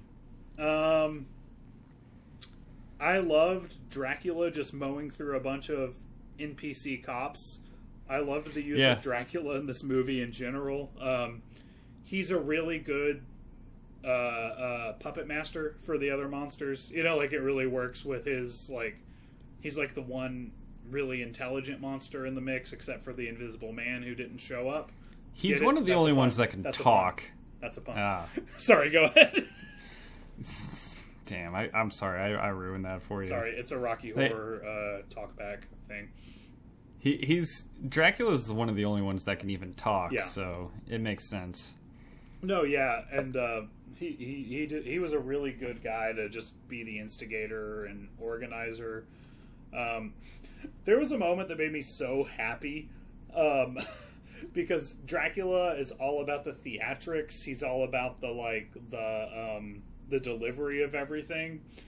And he just cuts out all of it and just chucks a stick of dynamite at the treehouse and blows it up. It was really fucking funny to me that he didn't do any, like, smoke and a bat. Like, he just was like, walks up to it, throws dynamite at it, and is like, fuck it, I'm out. So fucking funny to me. Right after running through the front yard in his car, Jesse Pinkman style in Breaking Bad, and then just leaves destruction in his wake. Fucking cool, man. Yeah, man. He's got a lot of modes. I like Dracula. Drac's cool, man. One of them's a bat. Bat. Bat. What we do in the Shadows fans. The Mummy was a total jobber. We just got to acknowledge that. Yeah. It was fitting. The Mummy sucks. No one likes the Mummy. The Rock will be extremely disappointed with you. He's the Scorpion King, not the Mummy. I don't fucking care. I like how they got rid of him, though. They're just like, oh, what if we just kind of, like, yoinked his foot for a while? I do also need to add, because this is a tattoo I'm going to get. I have a plan for it, but there's nothing cooler than Frankenstein in sunglasses. Like, it's so fucking tight, and it happened in this movie. I just wanted to say it on the air. I appreciate that. Man. I guess closing thoughts, and we'll get into some gimmicks. Mm-hmm. Overall, bad. Your thoughts, Denny? I'm really torn here because this appeals to every part of the child in me that loves monsters and monster adventures, and the adult in me finds the treatment of women so inexcusable that I can't even really enjoy these childhood things, you know? Oh man, it's so pandering to me, and then it just gives me this thing that is so fucking impossible to get past, you know? Like, I really am torn because I just wish they would, like, I don't want the Disney Plus pre-screening, this contains horrible racist stuff and we're leaving it in. I would love a cut of this movie that just gets rid of some stuff, gets rid of the problematic stuff, because that is something I could be really excited about. Greg, you may I interest you in a 2020 remake of the film? No. Well, way to not put your money where your mouth is, buddy. I just don't trust it. I'll check it out. I just think it's going to be a giant load of shit. I've got it. I think they'll do away with the misogyny, but I don't think they will add any quality. So I can't even find the 2020 version on IMDb, man. It was on Amazon. Are you sure it wasn't Wolfman's Got Nards? Because that was a documentary about this that came out last year. What? I'm not seeing anything. Is it not a remake? I'm seeing on Prime Video right now, I'm looking, it says Monster Squad 2020, and it's showing like clips from the 87 movie. What the hell? Did I dream this? It's a documentary. That is Wolfman's Got Nards. That's Wolfman's Got Nards. Never mind. Yeah, Sorry. It's a doc Hollywood, that came out last year. Hollywood, you know what to do. If my mic picked up that audio, I just opened the trailer for it on YouTube. It was the documentary that came out last year. I have confused myself and others, and I do apologize. Denny, this wasn't a super fun movie to talk about, but we are 60 years away from having to do this again. I hope you got your virgins on standby. Where were you when I was a good Christian boy? Denny, if you want to save the world from monsters, 70 years from now, you better not have had sex. It is pretty true. You better learn some German, too. Not having sex really contributed to my knowledge of knowing how to save the world from monsters. So those things are absolutely correlated, just not in the way the movie expected them to be. Sure. Man. What's you want to gimmick it up? Yeah. Gimmick of the week. What is your favorite time that you thought the monster was real? Or favorite practical effect? I'm going to say it's when the exploded Wolfman remains were all over the street, and he started kind of pulling himself back together. I thought that was so cool. That was really cool, and definitely like a really awesome jaw-dropping, over-the-top moment when they blew up the Wolfman. Yeah. And really committed to the lore that you can't kill him without a silver bullet. Yeah. I will say though, like, it's super weird that you had to follow the rules so strictly for him, but then the mummy, you just had to yoink his cloth, and then the creature from the Black Lagoon, the solution was 12-gauge buckshot. Like, I mean, that would have worked on the creature. I don't know if you've seen the movie, but it's not like he has some like special weakness. Yeah, just like, oh, we just shot him and it worked. Yeah. Fun fact, the creature is the missing link to evolution. He's not like some supernatural being. He's just undefined creature that we haven't found. Like, basically the space between fish and apes is essentially what he's supposed to be. So yeah, he's not like really a supernatural being. He's just an undiscovered creature.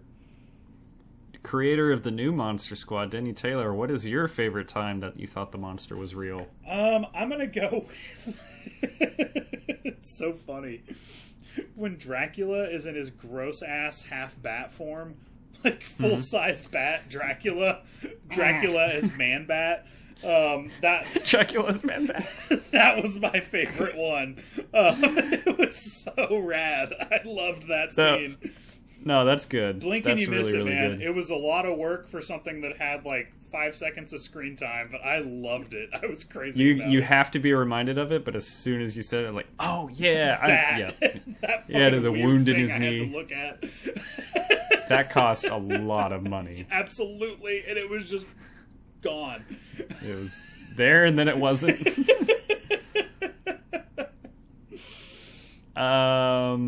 What's your favorite line, Denny? I mean, I kind of already revealed it, but Wolfman's got nards. Doesn't get any better than that. Yeah, that's pretty dope. What's yours? I wanted to say, in keeping with my critique that it couldn't pick a tone, where we're doing like the fun action adventure thing, and like we're finally getting settled into the fun kid element of it, and then Dracula picks up a 5-year-old girl and calls her a bitch.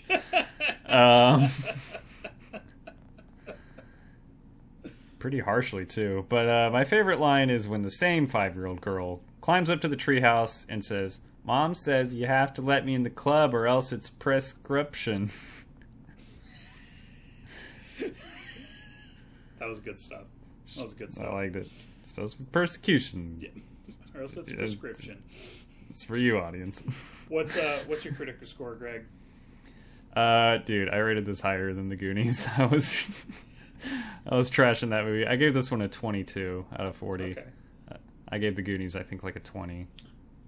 After my first watch a couple of years ago, I had it at a 38.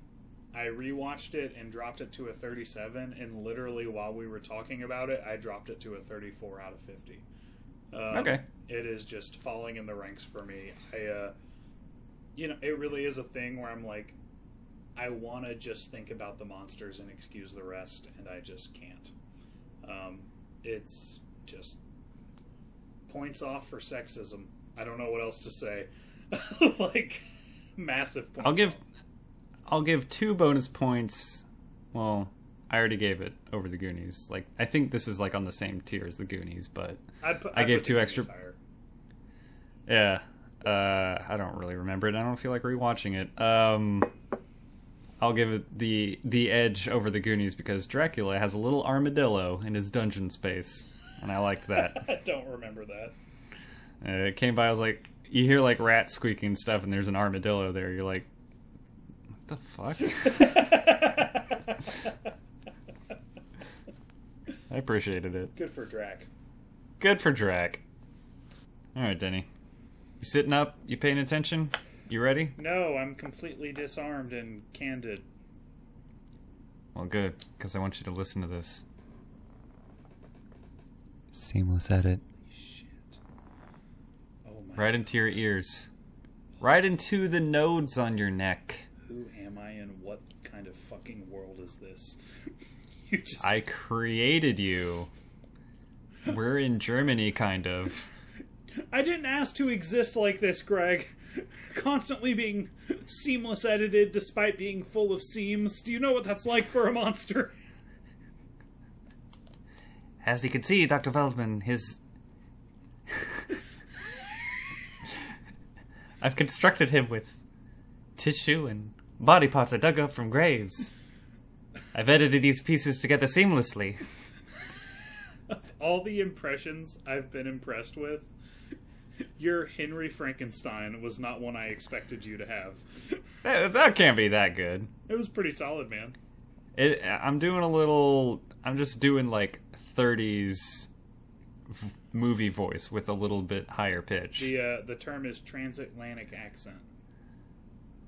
Transylvanian accent. It was an accent that radio and film personalities were trained to talk in that nobody actually spoke in. But we think everyone talked like that because that's our only evidence of like the 30s and 40s. Yowza wowza, etc. Talking pictures. The picture show. See Frankenstein, the horrifying monster that takes over a Germany, German really style kind of country. It's really fucking great. You've got a very good transatlantic accent voice. I would have cleaned up in the 30s, and I'm white, so that helps. Boy, does it. Boy, does it. We're here to talk about Frankenstein. Who was green. No, not that one. No, not that one. That's right. That one. 1931's Frankenstein. Oh, baby. Denny, this was your pick. I kind of figured you, when we had the monster theme, that you would go for like a classic film monster. I didn't think you were going to go back this far. Ooh. And I did not expect such a good movie. Right? So tell us a little bit about, well, we already kind of know the story. Quickly summarize the plot of 1931's Frankenstein. 1931's Frankenstein is an adaptation of Mary Shelley's classic novel that takes a lot of creative liberties. This is definitely what most people in the American zeitgeist associate with Frankenstein, despite it being very untrue to the source material and still very, very fantastic. Directed by James Whale, Henry Frankenstein and his evil lab assistant, who I'm pretty sure is not Igor. I think that's Bela Lugosi in Ghost of Frankenstein that becomes Igor. I think, yeah, it's in a sequel. This one's Fritz. Yeah, is it Fritz? Okay. Mm-hmm. He is a man with a god complex who wants to create life. He has been fired from his university job for demanding unethical cadavers that were murdered. He robs graves. He creates a monster through Frankensteining some body parts together. That's how much in our vernacular this is. He steals body parts from people, and everything's going great until Fritz fucks it all up and gets an abnormal brain instead of a genius brain. Frankenstein is a sympathetic monster who seems to be a slave to existence who did not ask to be born, and makes some mistakes based on that. And long story short, people created a monster and then blamed him for being a monster. And he's pretty innocent, fairly benevolent, and is tortured and has a lack of understanding of how to function in the world, and harms people, but it is unintentional. And a angry torch mob appears and burns his castle to the ground, well, his windmill. And there's a lot of really cool subtext about James Whale being an openly gay man in 1931. I cannot imagine the persecution this man faced. There is even more subtext in his work in the sequel, The Bride of Frankenstein. This is a really cool movie, and I was really scared that Greg would be like, Denny, why the fuck did you tell me to watch this? And I was really delighted when I found out you actually liked it. I was really, really hyped, man. I was excited to find out that I really, really liked it. Like, yeah. This is the oldest movie we've done on the show. Yes, by a lot.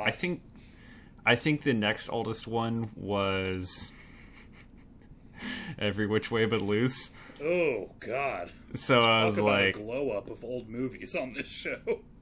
Dude, I chalked up a lot of the lack of sensible narrative structure in that movie to just like, it's old, you know, the 70s. Mm-hmm. I'm not trying to sound like ignorant of films before that time, but damn. Well, no, but like, this is 40 some odd years before that movie, and it has an extremely cohesive narrative. So I don't want to hear any excuses. Bingo. Clint. Long story short, why don't you go cry macho about it? Fuck off, Clint Eastwood. Why don't you go elect Trump again, you shithead? Long story short, Star Wars was made, and Viacom got wind that the hero's journey was something that people related to, and shoehorned it into every movie ever made. As a hero's journey mark, I'm fine with it, but you can see a lot of kind of cluttered narrative structures in American cinema before that, and Frankenstein is what I always point to when someone says, it was good for its time, and I'm like, how about you go get fucked, unless you can name a movie older than Frankenstein that is fantastic. Because this is a movie from 1931. 1931 that was visually and narratively bold as hell, and everything works, and it is great. And to quote a note I got on a project I was very proud of in film school, that my professor gave a C because 2 shots were out of focus. He told me a filmmaker should always be in control. Be in control of your equipment, be in control of the shot. And he was 100% right, much to my chagrin. And you're gritting your teeth through that sentence. Yeah, the C you got was, because I am really proud of stupid, what you made. Yeah, I'm really proud of it, and I definitely made it as a fuck you to art films. I made a completely sarcastic experimental film as a I'm tired of being pressured into making this shit. But the C was for control. Exactly. But he's 100% right, and I really, when people say, it looked good for its time, I'm always like, you know what?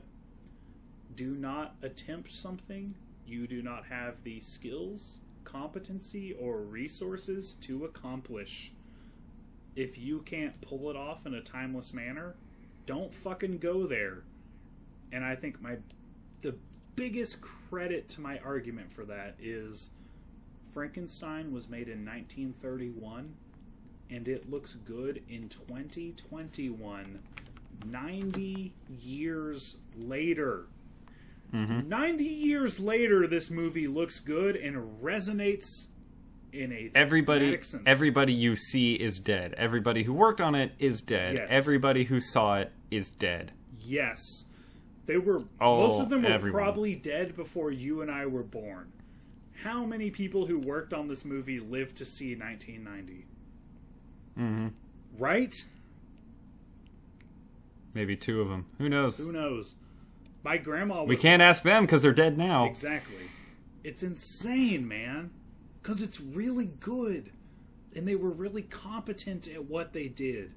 And if you've seen a movie older than 1931's Frankenstein, it was probably a silent film. That's how old this movie is. Yeah. We've said it's old. We've said it's good. Do you want to get into specifics? God, yeah. What a strong fucking opening scene. Wait, no. The warning of hey, you're about to see some scary shit.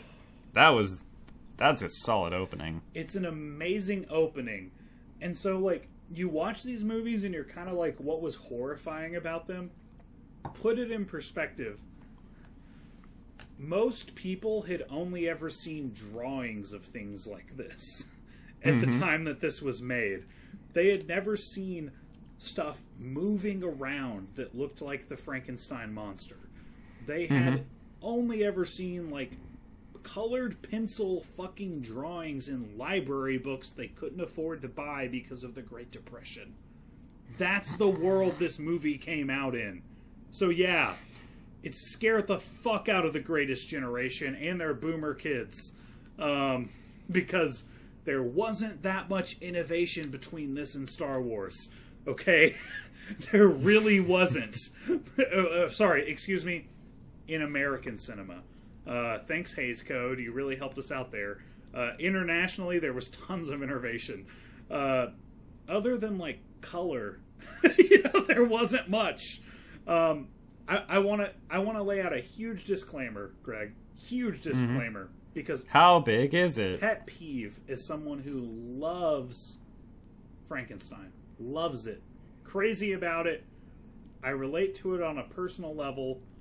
I have written a short film that we have plans to produce about this.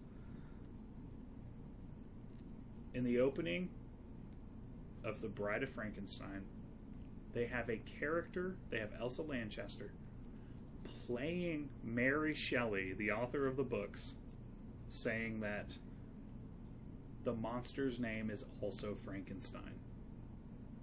So if you are referring to the universal Pictures version of Frankenstein, you can just call him Frankenstein and not the Frankenstein monster, which is exactly what I plan to do for the rest of this podcast.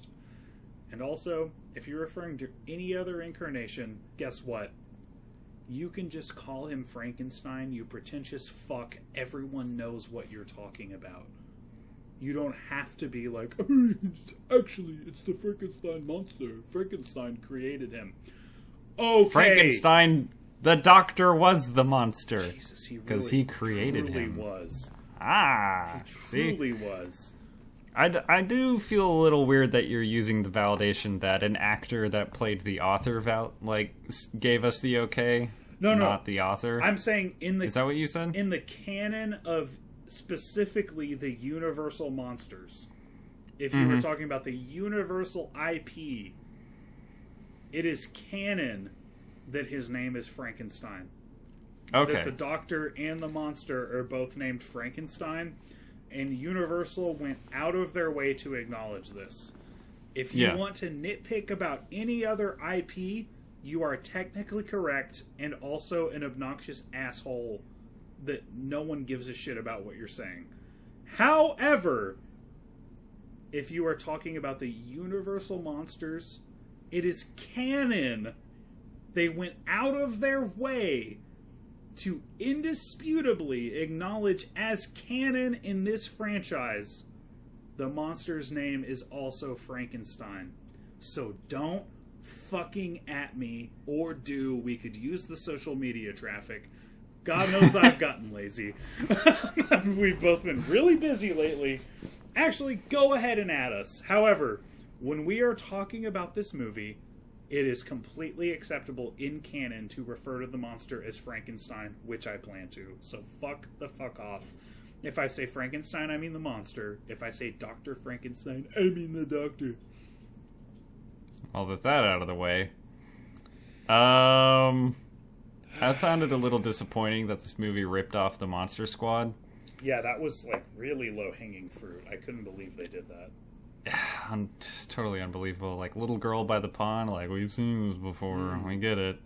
Frankenstein's monster is a meanie. In this version, I guess. They really subverted expectations of us thinking he'd be nice. Every time you say subvert expectations, I just get Game of Thrones flashbacks, and I'm just like, no, thank you. I miss a world before The Last Jedi, we don't do Star Wars, and Game of Thrones. We don't do Star Wars. When subverting expectations could be done tastefully and not stupidly, and I could acknowledge it. Because, like, that's the thing, is, like, there's a way to do it that is really cool. That is not an excuse for the shit they did in those movies, or in the movie and show. That is not an excuse for making a shitty payoff to a fantastic show. There is a way to subvert expectations that is artful and awesome. But, like, I've said this for a decade now. You could subvert my expectations by putting sriracha in my Lucky Charms. But there's a reason that people don't do that. Because it fucking sucks. Okay, like, yeah. Sometimes I expect milk in my Lucky Charms, and that's also exactly what I want to have. Right? Like, dude. I don't want you to put anything other than what I expect in my cereal.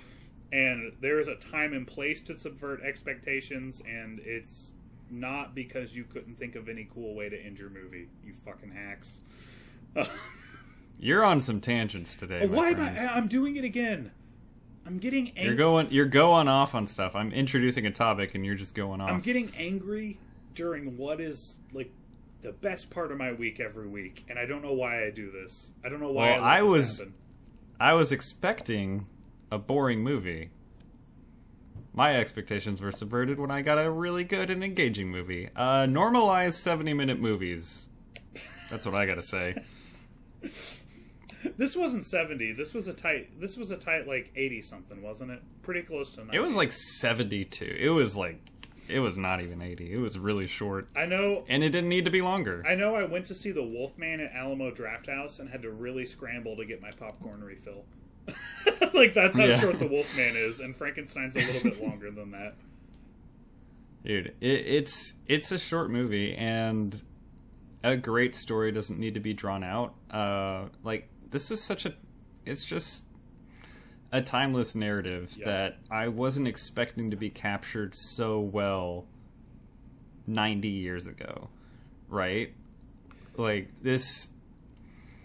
You can talk about, like, the transatlantic accent, like you were talking about, and, like, there's a few, and, like, the obvious sets that were on the kind of old school way of filming movies, where there's some, like, rules that have been established later on that most films seem to follow.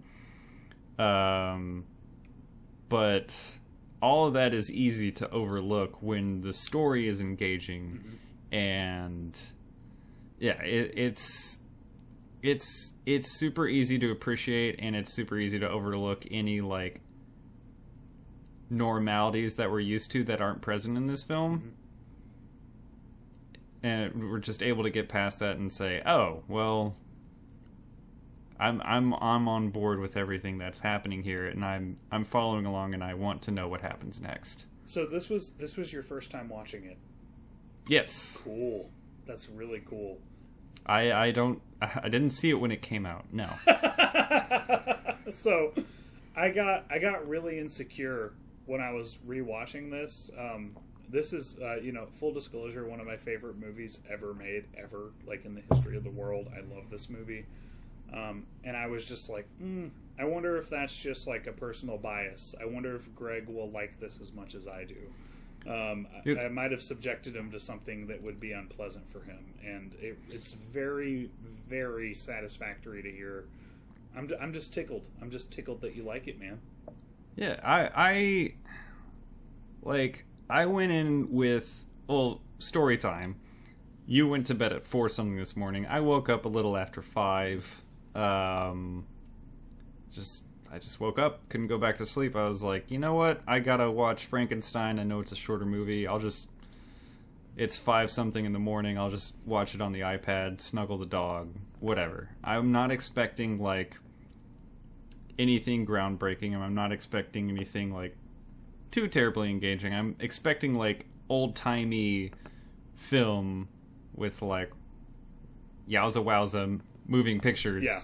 Like, we're gonna do some gimmicks because guess what? We've got film, baby. Yeah. We're on the moving pictures now. We can really wow the audience. It's just gonna be like some... Yeah, I was expecting to be really bored, and I was just, like, sitting there watching it super early in the morning while the sun was rising. I was like, I'm really along for this ride. Like, I'm having a good time watching this. And it was super short. Yeah.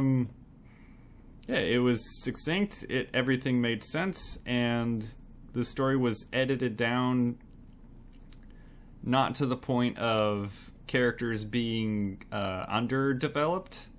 And I thought that was really admirable.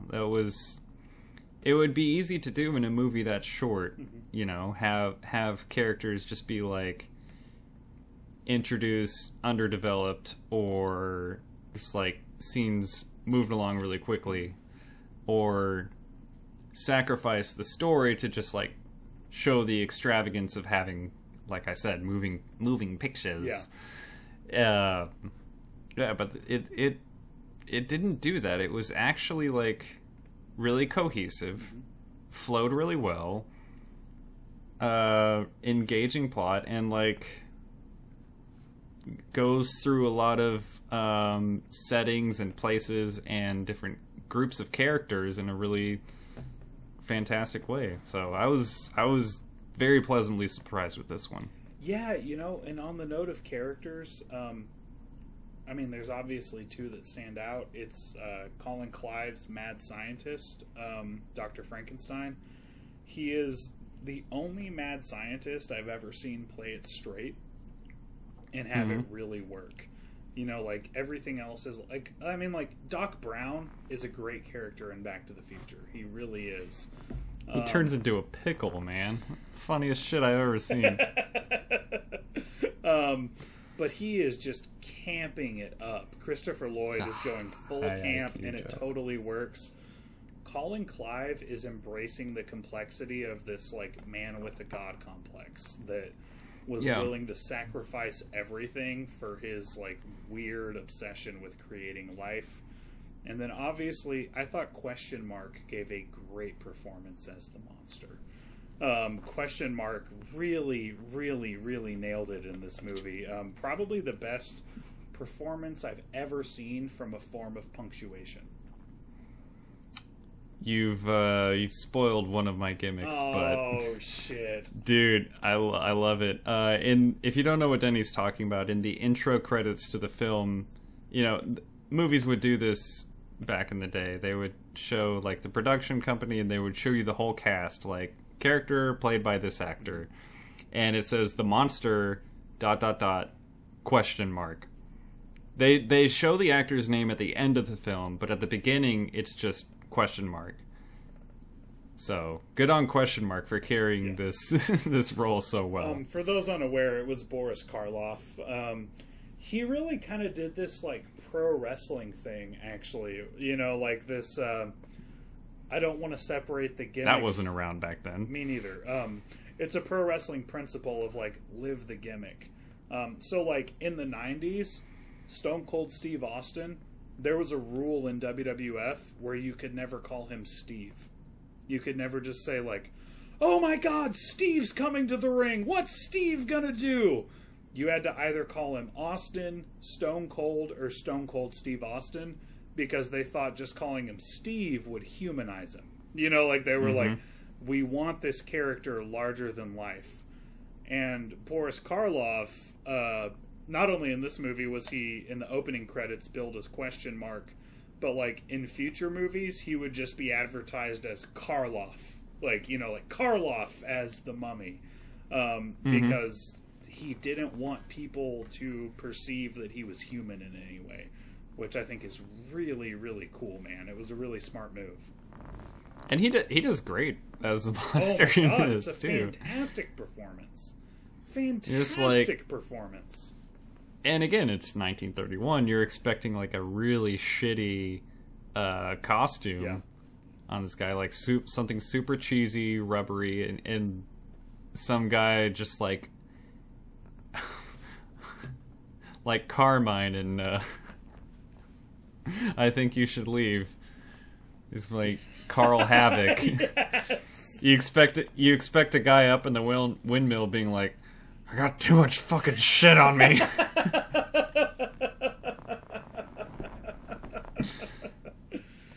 Yeah, man. All right, Carmine, you're gonna go over there and you're gonna throw the girl in the pond. I got too much shit on me. But no, he like gave a very good performance. He fit well in the costume, whatever prosthetics they're using, and it was totally believable. Like the flat top head is kind of iconic with the character of Frankenstein's monster, so it was great. Do you know why they did that? Why? Basically, as far as like ways to carve into a skull, they thought the most amateur way was to like carve around the top and sew it back together, and they perceived Dr. Frankenstein as an amateur, and they thought he would make that move. That's pretty cool. Yeah, man. No, dude, I love Boris Karloff's performance. Like, it's amazing how emotive he was without having any lines other than, you know, like that's the only thing we hear from him. And he's just... he's doing thwomp noises from Super Mario 64. Which we did a lot of in between takes here. No, but he's so emotive, and I've always related to the Frankenstein monster as a huge dude who is often perceived as intimidating just because of my size and because I look different than a lot of people. I feel a powerful connection to this character because I am honestly very benevolent, and I spent parts of my life just very confused because I wasn't set up for success, and if I was being hurtful, I promise it was on accident. You know, like I was doing the best I could, and I was trying my very hardest to be good. And I think that now you all... Yeah, go ahead, sorry. No, you go ahead, man. I was going to do a dumb joke. Please joke. Continue. Now you all understand my connection with Waluigi. That got me. You just popped me huge, Greg. You popped me huge on that one. Oh. For those of you that haven't seen me before, I look like Waluigi. I have never once thought that in my life, ever. And now that I'm hearing it, I'm like, could I get you in a purple hat and a mustache just to really drive it home? You can. See you on Halloween, Greg. Oh my god. I do like that this laboratory had a sweet lounge area. Dude. Oh my god, that lab set. Oh. It's super cool. But then he gets like, is it Elizabeth? What's the woman's name? I'm sorry. It is Elizabeth, yeah. Elizabeth, yeah. Her and the friend and the doctor. And just like, everyone come sit on these cool couches in the end table I've got up here. Like, he's got like a little lounge setup over his like stitching bodies together lab. I thought that was very accommodating of him. He definitely planned to show it. Definitely. But if I need to entertain guests, yes, they will sit in the lounge and I will serve them cappuccinos. Unless that's too Italian. So we're joking right now, but I really did want to talk about the set pieces and the use of shadow in this movie. Those are just two visuals that are 10 out of 10 for me. The set pieces are just amazing. I'm crazy about the lab. The German expressionism that was imitated in this was just fan fucking tastic, and it really wasn't done again properly until like the 80s with Tim Burton in American cinema. And man, the underlit monster, when we see his face, just the lighting from underneath is just chef's kiss, man. Chef's kiss. It's the poster, dude. Like, dude, especially the eyes, like lighting somebody from below, like the way it makes their eyes look, and especially when it's this kind of like makeup and everything, like this sort of monster, the way his head is shaped differently, but like it changes the way the eyes look in such an unnatural way that like it's exactly what you're talking about. Like it makes him even less human. Yeah. It just through simply moving light over here. It's so great. No, the reveals and just like, again, the control of the situation. Coming back to the filmmaker should be in control that I referenced at the beginning of this. Man, I just thought James Whale was 100% in control of this. And that's what's so great is you see him and he looks so inhuman. And then they immediately humanize him. They torture him. They get sympathy on him. Like, the bad guy is Dr. Frankenstein. Basically, the horrible father figure so many people relate to. The good guy is Frankenstein, who is hated and abused just for being the way he is. He just woke up here one day and was immediately tortured. You're kind of like... It kind of progresses into that. He's not immediately tortured, I don't think. That's what I found kind of interesting is, like, Fritz, that little shithead, he, like, starts waving the torch in his face. Like, they get him out of the cellar, and you have this understanding, like, this thing that is not human, or not originally human, is suddenly snapped into an adult human body. Yeah.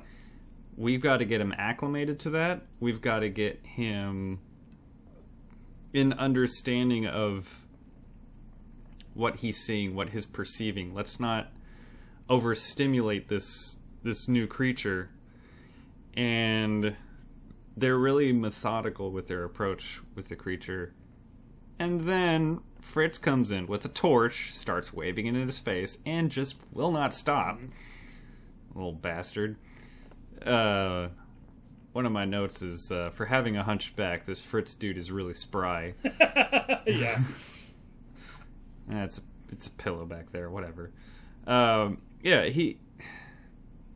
They seem to be willing to approach it, but as soon as like Fritz kind of pushes him over the edge, like he's now a violent threat. He's not a human experiment anymore that we can grow into, like, understanding humanity. He is now a creature and a monster. And maybe they always thought of him that way, but this is what really sells them on, like, he's not a human. He's actually just a created monster. See, I feel the absolute other way about it, where they're basically treating him like a trained dog, and he's not a dog. He's sentient. You know, and it brought in this philosophical conversation about nature versus nurture. And I really think that it's like, he was fairly harmless until he was abused. Until he was mistreated. He was just kind of like walking around doing what he was told for the most part.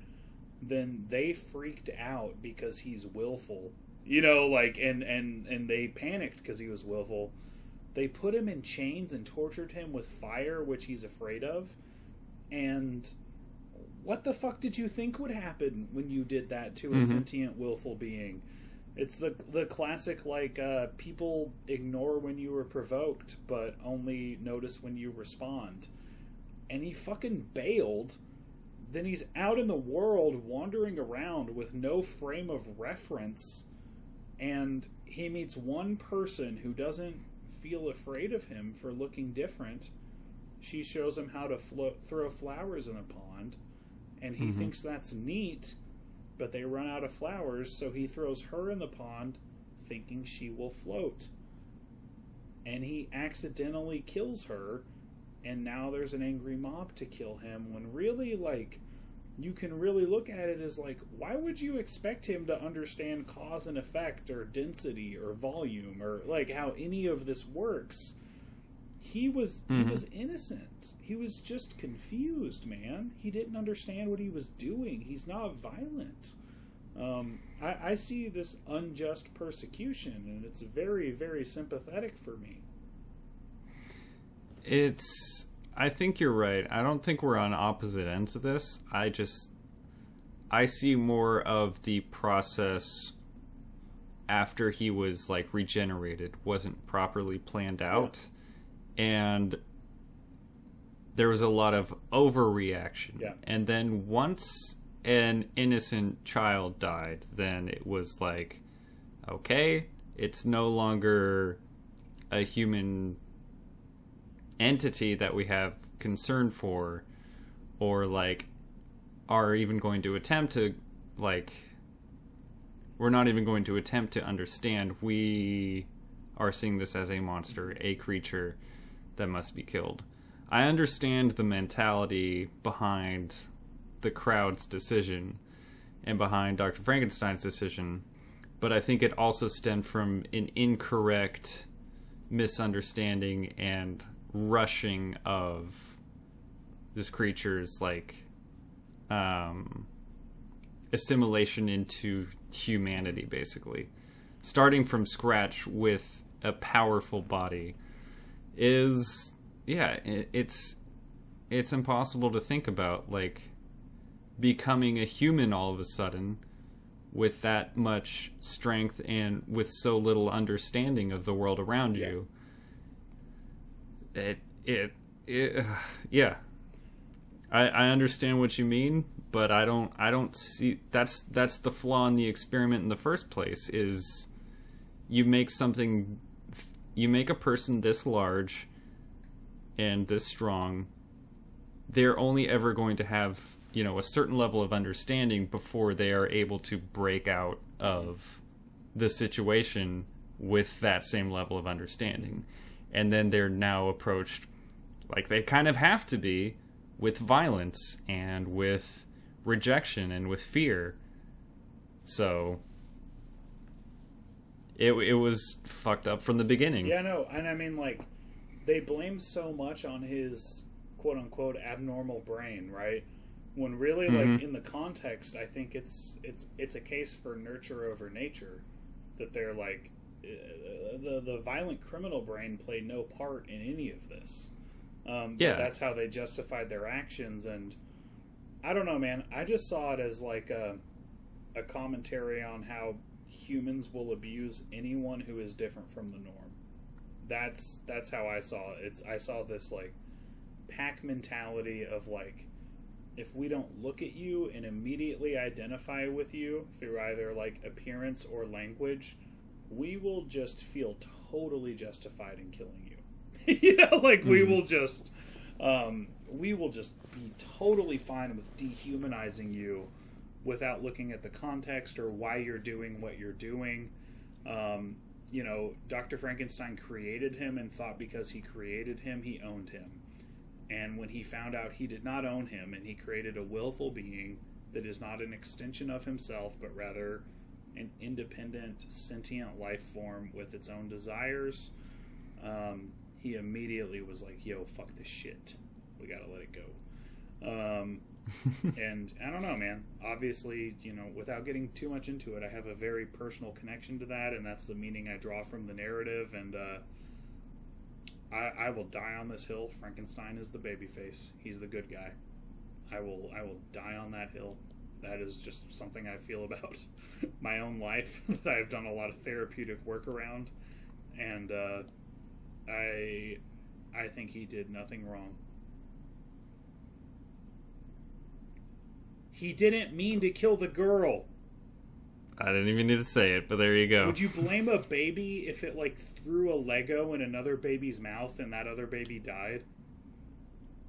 That baby doesn't understand what's going on. All I thought about was Dewey Cox. I'm sorry. Sorry, the wrong kid died. The wrong kid died. No, but like in the same way that like we understand that like if you give a dog negative reinforcement more than like immediately after what it did that you want to extinguish, like if a dog shits in the house while you're not home and you come home 5 hours later and like yell at the dog and throw it outside, the dog will not know why that happened, right? Like that's not a good dog parent move. The dog is just going to be confused and perceive you as random and unpredictable. You have to like see them in the act and give them the like no and scruff them and put them outside.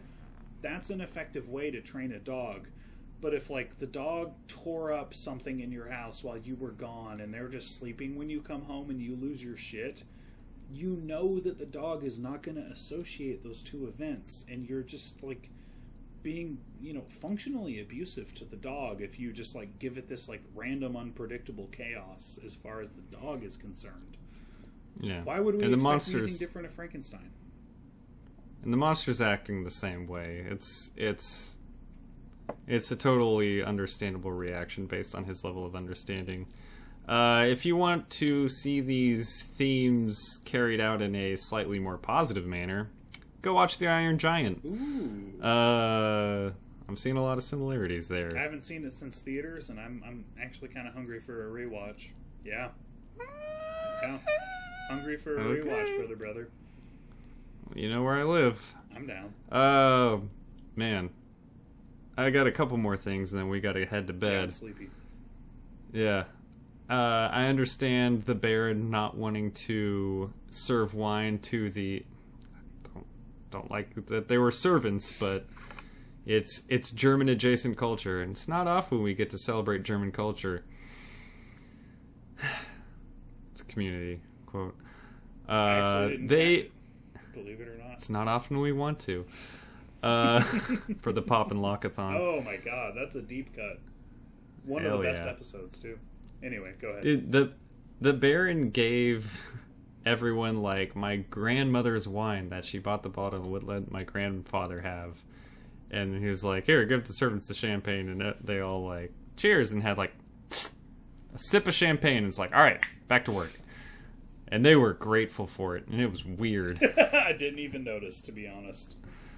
It was a little sippy of champagne. While we're on the Baron, I really want his pipe and nightcap.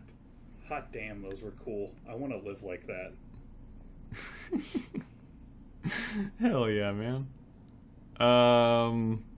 The fight in the windmill seemed like an aggressive tickling session.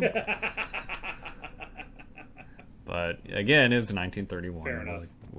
We'll let it slide. I don't think I have too many more notes or anything. No, I'm good ski, man. Let's burn this windmill down and put this monster to rest. Oh, sheesh. Tucson. No, I have a closing thought. Yeah. I am a homer for classic monsters. I've loved them since I was a kid. Most of the original content from the Universal Monster lore, not great movies. Dracula is bookended with some really fantastic scenes, and it is really boring and dialogue driven in between. The Wolfman, man, I think Lon Chaney did great things in later canonical works with that character. Really not wild about the movie. Bride of Frankenstein has a fantastic subtext about two men creating life together. As I said, James Whale was openly gay in the 30s and a public figure. Nothing but respect for him and the coding that he put in his movies in a positive way. Bride of Frankenstein, I don't like the direction they took with some of the characters, especially Frankenstein himself, and it's a weird movie, and that's my hot take. The Mummy, boring as fuck. Creature from... Yeah, Tom Cruise sucked. Dude, well, yes. The original also fucking boring. Yeah, the Brendan Fraser one. Yes, the original Mummy with Brendan Fraser. That's right. Yes. And Creature from the Black Lagoon, probably better than the rest of them, but still not amazing. The only two OG original Universal Monster movies that I think are really good are Frankenstein and The Invisible Man. They are like, despite my love for the genre, that I'll watch those other ones just because I like them. And it's just neat to me. They can be really hard to get through. Frankenstein and The Invisible Man are good. They're really good, and they stand the test of time, and I am glad we watched Frankenstein for this episode, man. Crazy. I really am, too. Dude, quick side note. Have you seen the newest Invisible Man from, like, last year? Very, very good, too. Really fucking good. It was a great movie. It was one of the last things... I think I saw Onward after that. It was solid. I thought it was decent. It's fine. It's fine. I don't think it's bad. I 100% agree with you. It is. It's just fine, and that's it. I'll say this: if it weren't Pixar, I would have thought it was a very good animated movie. It was not up to snuff in terms of what a Pixar movie should be, based on Pixar's reputation. However, I think the last two movies I saw before the 2020 shutdown were Invisible Man and Onward, and I really, really liked the 2020 Invisible Man with Elizabeth Moss. That'll be a separate episode. What a fantastic modern interpretation of source material that played to modern cultural anxieties. All that goes... This was Long Walk for a Short Drink of Water. 1931's Frankenstein is very good, independent of my personal fandom. There you go. I know the difference between weird shit I like and shit that is actually really good. And this is a both and. Like, this is a both and for me, man. Crazy about this movie. I surprisingly was too. What's your favorite moment that you thought the monster was real? So this is one where I'm going to interpret it as favorite practical effect. My favorite moment I thought the monster was real was when he is coming for Elizabeth. Like when he extends his arms. It's just so fucking scary when he crawls into that window. But my favorite practical effect that I said I would get into earlier, they put on prosthetic eyelids on Boris Karloff. Okay. When we were talking about his eyes, they put on prosthetic eyelids that they did not do in the further sequels because it was a lot of work and obviously cumbersome.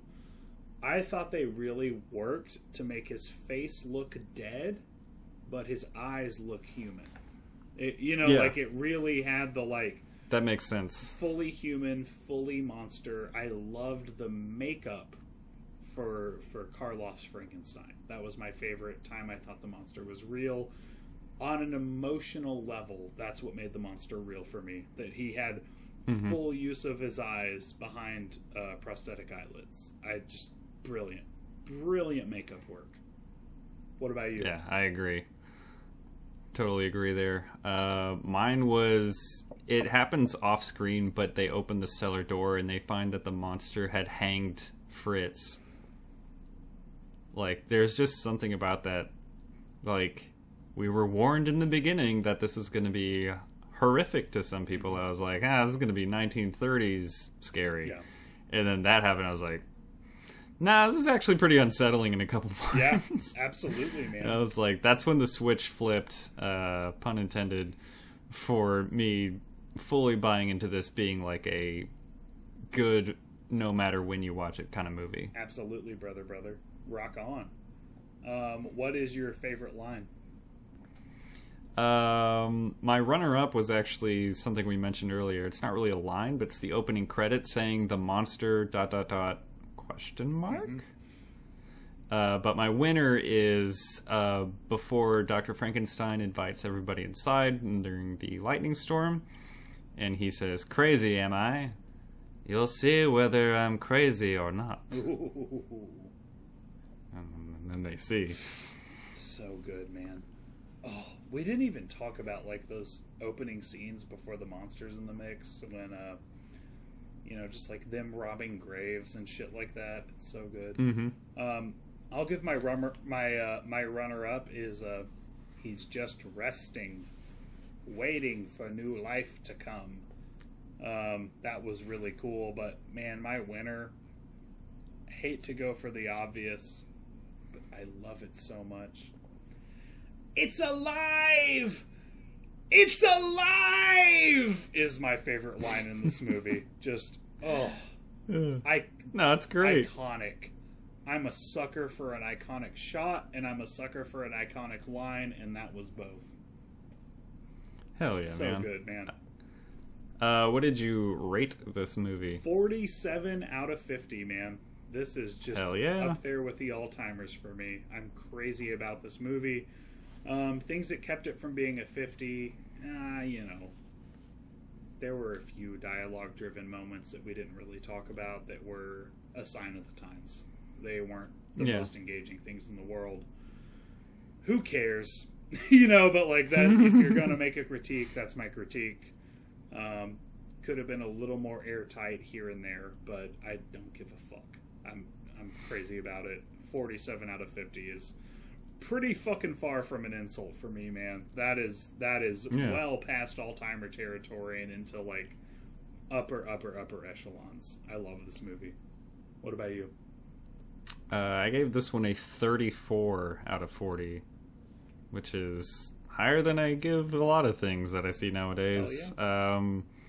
Like I was saying before, like there's a couple of rules in film that hadn't quite yet been established. I'm guessing. I don't know film theory. I'm not a historian. I kind of. But like there's moments where like the angry torch mob is chasing down the monster, and someone will be like, "There he is. Men, go that way," and they will point from the left side of the screen to the right side of your screen. And then that group of men will run from the right side of your screen to the left side of the screen. And it's something in film like the 180-degree rule. Yeah. It's just something that's just telling you, like, they're going the wrong way. Like, subconsciously, you know that, like, it confuses the geography of the mountain, which kind of lends to the story because they're kind of getting lost up in those rocks. But, like, on a basic level, you feel like they're intentionally kind of losing track of which way they're supposed to be going in shots like that. It doesn't seem like intentional for the purpose of showing that they're lost. It seems like a fuck up. Yeah, exactly. It seems like a fuck up only because it's 90 years ago and they don't understand that it is. Yeah. So it's just like if you have to go into stuff like that to say like this is why it like, man, sign of the times. Like, you did such a good job. But, yeah, all in all, 8.5 out of 10 is what that equates to. Solid time. Rock on, man. I loved watching it. That sounds very valid, and I'll also say I've watched this movie a lot and I've never noticed it. But I 100% believe you, and that sounds valid. What's the winner of the episode, Denny? What's the best movie for when you're doing a Monster Mash? The best movie that we watched is without a doubt The Thing. That is the best movie we watched. The best movie for a Monster Mash up is The Monster Squad. But it has all the monsters. It has all the monsters. No, you're right. Go ahead.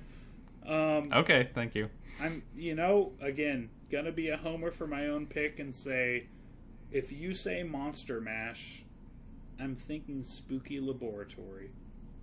I'm thinking Raising the Dead. I'm thinking, that's. Oh, watch out! Watch out, Mario Kart fans. So, I'm gonna go with Frankenstein, and if the Monster Squad didn't suck so much, it's mediocre with a lot of inexcusable cultural issues. That would be the obvious winner. We maybe, what we should have gone for, Greg? You know what we really should have done? Abbott and Costello Meet Frankenstein, because that has quite the Monster Mash in it. But I don't know, man. I think at the end of the day, when I say Monster Mash, I'm never going to think of The Thing. And that's just my own connotation. I'm going to think of like Halloween, spooky monsters, and I'm still really glad that you picked it. That's the best movie we watched today. I don't know that I would recommend it for Halloween season. I would probably not. I would say that's like a sci-fi horror that works any time of the year. So I'm gonna go with Frankenstein because I think it's more topical. Although your pick is a better movie. I have to agree completely. Like, I think The Thing is the best movie we watched for this one. But when I think of the it all comes back to the song, right? The Monster Mash. You see someone doing this, holding their arms out and looking like Frankenstein. So it just tracks. Like, classic monster movie that holds up incredibly well. I will say Frankenstein is the best movie for when you're doing a Monster Mash. Bada boom. Greg, let's talk. But do watch The Thing. Oh, The Thing is a better movie. And good. They're both really good. They're both, fairly close in where they stand in the all-time cinema rankings of the genre. I would say they're both sci-fi horrors. Even a lot of people ignore the sci-fi elements of Frankenstein and just think about the horror elements of it. But it is absolutely a sci-fi movie.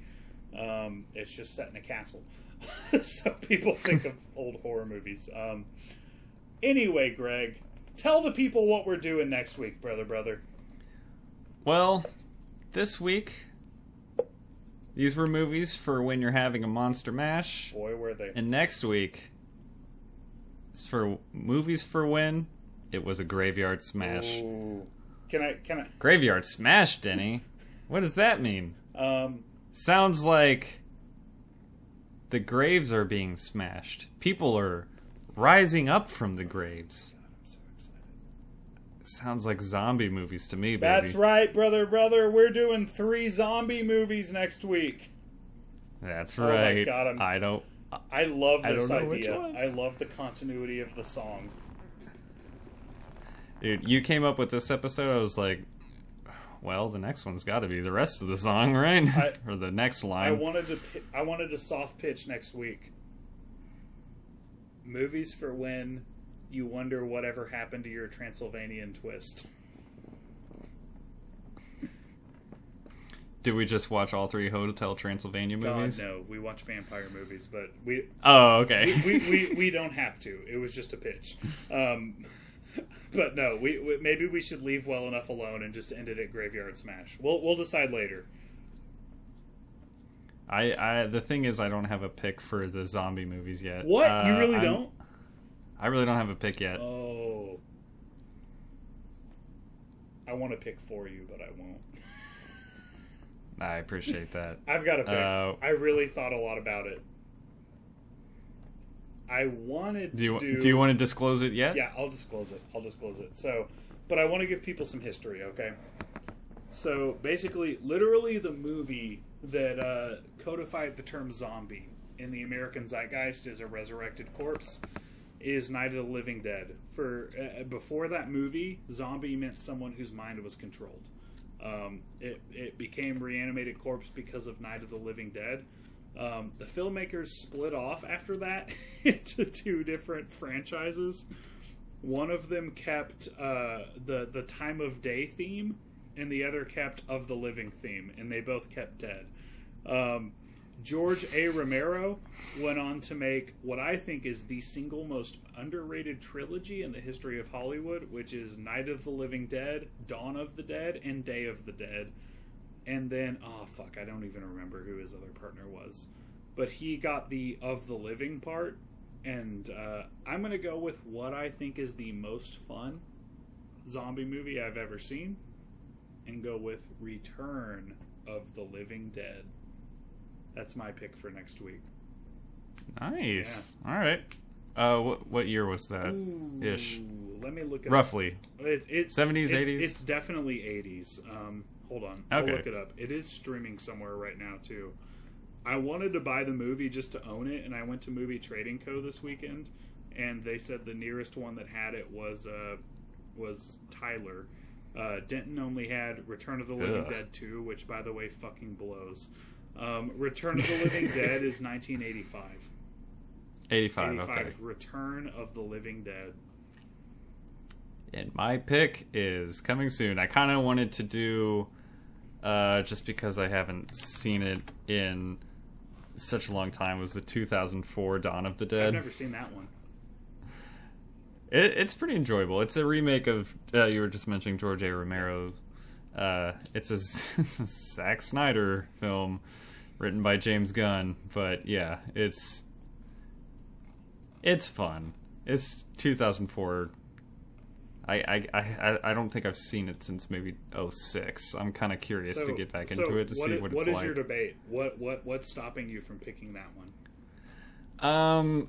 I'm wondering if I want to do that or go something a little more classic. I'm also wondering how we're classifying zombie movies. Like, are we only doing like reanimated corpses, or are we doing like infection movies like 28 Days Later? I'll leave that up to your interpretation. I think both are fair game.